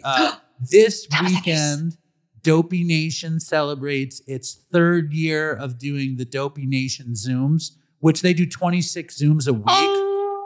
26 Zooms a week, Lowe's. And this weekend is a Dopey Nation Zoom marathon. And I'm doing a Zoom Saturday night at 9 Eastern Standard Time. If you want to come, I'll send you a message. Maybe you pop in and say hello to the folks. I don't know what time that is. It's too late. Yes. It's the middle of the night. It's fucking 4 a.m. I'm a slut for a bedtime. Yeah, so me too. I might. I'm the biggest bedtime slut that's ever been. Wait, what time's your bedtime? 10:30. Oh, 10:30. Nice. That's a good one. But this is very. Yeah. But do you know a lot of people that get up like you do early? No, I'm the outlier of my friends. It's pain. No, actually, it's not painful. It's really fucking beautiful because like between the hours of like 7 and 8, I am unfucking bothered. No one is talking to me. I get a blissful hour, completely devoid of human contact, and I need that shit because I talk to a lot of people every day, and that gets overwhelming. So it's like if I have that hour of my morning that's like just for me and God, I'm set. So it's actually a blessing. I didn't like it when I was young, and I think I used to try to sleep later, and it never really worked out. Now I like it. I want to ask you one more controversial question before this episode is over. It's not like that. It's not a juicy question. It's more like you just said, when you have the extra hour in the morning for you and God. When did that become a thing? Like, were you always like that? Absolutely not. No, like I like, when I got sober, like I was quite intrigued by the spiritual side of things because I'd always loved spirituality. I just had never really used it. I just thought that it was like pretty and like, so when I got sober and it was like, okay, like, are you going to enhance your spiritual life? Like, I was like, fuck yeah. Like that sounds exciting. So, like it's changed a lot, like over the years. Like it's really interesting when you talk to me with Lizzy about like, using actual like Judaism, like with the idea of like higher power. Because in my 2nd year of sobriety, like, this is a controversial thing to say. Like I really depended on Catholicism in my 2nd year of sobriety. Like my God in my 2nd year was God with a capital G. So like it's not anymore, but like I needed it then. Like that got me through some really hard times. So like my morning practices to like line up with my higher power, like it's just very woo. Like I just read a ton of daily reflections. Like I do yoga, I meditate, I do Tai Chi now. Like Nice. And I just get into the flow of fucking life. How often are you doing Tai Chi? Oh my God, Tai Chi is my new favorite thing. I've been doing it for, what day am I on? I'm on day like 48 or something. You're like, I'm on day 2. So, it's my favorite thing. I'm on day 2. I mean, I've been learning Japanese for 2 days, and like everyone I meet, I'm like, I'm learning Japanese. I've literally just said it on a podcast. Like, but my Tai Chi, I've been doing that for 40 something days, and I've been doing about 15 minutes, and I'm absolutely loving it. Like, I'm working on my posture. Every day, you're Tai Chiing for 48 days for 15 minutes. Yep. Incredible. I love a habit. Like, if you give me a habit, I will build that shit. Like, I'm so into consistency. Why do I sound like the most boring person of all time? Like, oh God. That is amazing. I love a habit. I love that. I think that's the end of the show. My little daughters just came in. So we're going to say, thank you, Lowe's. Thank you, Lizzy. Thank you, Logan. And this has been amazing. I've appreciated every second. Has this been the greatest time of your life, Lowe's? This has been such a wonderful way to spend an evening. I can't wait to do it again. Thank you, Lowe's. And we say stay strong, Dopey Nation. And we say fucking toodles for Chris. Thank you. Toodles for Chris. So we ended the show, and me and my father just got in this huge fight. and now he's back on the show. Welcome back to the show, Dad. Yes. Well, yes. I feel good to be back home. You do? Not to fight with my son. Oh God, he's so critical. It drives someone to heroin. The amount of criticism is crazy. Hey, what do you call it? Dopey Nation. He asked me if I had any criticism of the show. So I said, yeah, by the way, I don't think you should do this. And bingo, he calls me a name. He says, terrible. He says what I do is I listen to the guest. I interpret what the guests say, and then I say what they said again. And he says, you do that too much. And instead, you should ask an insightful question. That's what you're saying, right, Dad? No, well, you always ask insightful questions. Oh, now you're trying to be. Now you want to be nice. No, I'm being truthful. No, what I'm saying is that sometimes you interpret what you think the guest is saying, and you're not right. In the So now I'm getting the gist of this. It's about the gist time. is that you listen to the guest. Yeah. And you say, I know what this guy is saying. No. Shush. And then I say it and you say, oh my God, David was totally wrong. You're saying that your interpretation differs than mine of what the guest says. So you're assuming that I'm wrong. Absolutely wrong. Absolutely So not. what are you trying to say? I don't assume anything of what the guest is saying. So how do you think, or why do you think I'm wrong then? Because the guest sometimes says, no, that's not what I mean, David. But that's good show if they say that. I know, but sometimes it's just repeating, it's just making your prediction. You're making a prediction that is indicating that you really know what they're thinking, and sometimes you're right, sometimes you're wrong. I'm just saying you do it too often, that's all. Well, you know what I think you do too often? Yes, it's criticized too much. It's unbelievable. He goes on vacation. He comes back with a bag. One thing is some legal drug from Argentina. It is yerba not. mate. It's tea. This over caffeinated caffeine. And then he says, "Look what I got for my grandkids." He takes out used coconuts that he had drinks in as a gift for his grandkids. Very unusual. It's amazing. It's unusual for a grandfather to bring their grandchildren garbage from the trip. It's not garbage. That's it happens unusual. It happens to be something very, very special. Explain it to the Dopey Nation what you did. I was in this nice place, Yes. and they had these coconuts that had coconut milk in it. Yes. With the Did you drink the coconut milk? Absolutely. Okay. And then, so what did you bring back? I brought back the empty coconuts with the straw that could be cleaned, and they could be filled with juice. So you didn't clean them either? Not yet. So you brought back dirty, This is old... not dirty. It's a coconut. Did you ever have like a milk container and bring back the carton for your grandkid? Absolutely not. No. This is a sad day. No, you couldn't buy like a T-shirt from the trip? Listen. So let's make this clear. Do. You're saying you brought back used coconuts for my children. The coconuts can be reused. I mean, it's not just a one-time one thing. The coconuts are perfectly fine to use. Here we have a special guest, Doug Bopst from the Adversity Advantage. Come here really quickly. You don't have any children. You have parents. If your father came back from a trip with used coconut shells for the kids, what would you have to say about it? I would think it was kind of unique, but I would also maybe think that there was a special meaning behind it. It's that he's cheap. That's the meaning. What's the special meaning? The meaning is not that I was cheap. Do you want them to refill it with what? With what? They could just put it on the shelf. Nora would just like to have a coconut on her shelf. It would be very nice. She might. Do you think Susan would? Susie would love it also. And coconut is very special. They don't have to reuse it or anything. Maybe a new coconut. It shows meaning on my part of how I love my grandchildren. That's really nice, Dad. Yes, you're now, right. do you want to hear something really interesting before we get to the reviews? You know about this Chat GPT? Oh, I think it's really bad. Well, why is it bad? Because it sometimes gives information that is totally wrong. Check this out. Yeah. Jake, the owner of Katz's, says to me, David, I need you to rewrite the entire catering menu, and I want you to do it in the voice of a Borscht Belt comedian. Wow. Thinking that I'm capable of such a thing. So I start writing and I realize I'm not capable of this. So I go on Chat GPT and I say, can you write the description of a hot meat platter in the voice of a Borscht Belt comedian? You want to hear what they wrote? What? You ready? Hold on. Say something to Doug. Hold on. Yeah, hi, Doug. Kill time for a second. Hold on. You ready? No, I'm waiting for Okay, you. you ready? You ready for this? Yeah. This is all right. Ladies and gentlemen, I have a hot meat platter that's hotter than a sauna in Miami Beach. We've got hand-cut pastrami so juicy you'll be schwitzing like a shtetl in August. And don't even get me started on the corned beef. It's so tender you think you'll be chewing on a cloud. But wait, there's more. They messed up the Yiddish here. We've got brisket that's so moist you'll be making more schmaltz than your bubby's chicken soup.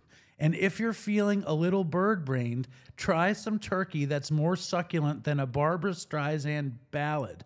Let's not forget about the sides. We've got pickles that are so sour, they'll make your face pucker faster than your rabbi can say, oy vey. That's really good. Isn't that amazing? It's fabulous. That's the golden age of robotic artificial. And then I asked them to write a description in the voice of a black comic, and they said they can't because that's racist. Wow. Isn't that interesting? Very nice. No, it's that was really amazing. You're amazed at their shtick. Oh, it's good. At their ability. All right. So here we go. And this, we have a very Jewish guest this week on the show, and she's not a heroin addict. She's just an alcoholic. So I think there'll be a little bit of blowback. But she was a wonderful guest, Lizzy Savetsky. Wow. Right. Yeah. Hold on. You want to read reviews? Do you want to say anything else about me interrupting too much and my insightful fucking interpretation and all this shit? I didn't say you interrupt too much. All I'm saying is you're doing a wonderful job. No, this woman on Instagram said I interrupt. I know, but she's a little bit behind the times. You used to interrupt a lot, not anymore. I interrupted you a lot. Well, yeah. Well. All right, here we go. You ready? Yeah, I'm ready. Here. These are all new. There's a bunch of new ones. Were you excited to see the new reviews, Dad? I haven't seen them. I didn't see anything this week at all. I haven't seen any of these. These look all new to me. All right, so the So Good by Hazelnut Munchies. Dopey keeps me company, keeps me laughing, and sometimes crying, and truly helps to eradicate the sting of shame out of my own addictions. It's been the one podcast I haven't burned out on. Thanks, Dave, and toodles for Chris. Very nice. You like that, Dad? Yeah. You want to read another one, or you want to give me some more criticism? I don't have any more. You can't. Never mind. I don't have any more criticism. What is your criticism? My criticism is that you don't accept criticism. I accept criticism fine. Do you want to read another one, or are you good? What do you want? I mean, is there one that you want me to read? There's one I would love you to read. Do you want to read one? Sorry. No, we're not getting into that. All right, so read one more and then we'll call it a day. Okay. This is my... I know what you're doing right now. You're scanning the reviews and looking for your name. I'm not doing that. Admit it. I am not. Admit it. No, I am. Dad, sorry. Dad, hold on. Be truthful for a second. Right. Are you scanning the reviews and looking for your name? No, You're a liar. Just be honest. I am not. No. I'm going to interpret what you're saying, and I'm going to come back and say, I don't think you're being truthful. I don't see my name anywhere. All right. Hold on. So, yeah, we're good. All right. Stay strong. He doesn't want to read another one because he doesn't see his name. Admit it. Just admit it. Please. Let me rephrase the question. When you read the review, do you enjoy seeing when they shout you out in the review? Absolutely, yes. And when you pick a review to read on the show, would you say it's more often that you pick the ones that shout you out? It could be. and I'm going to ask one final question. When you were reading these reviews, were you looking for your name? No, I wasn't. You're so you're not good. I can't see that well. I really can't see that well. That's terrific. Thank you, Dad. All right. Thank you, Mr. Bopst. We will look forward to having you on the show very soon. And stay strong, Dopey Nation, and fucking toodles for Chris. Be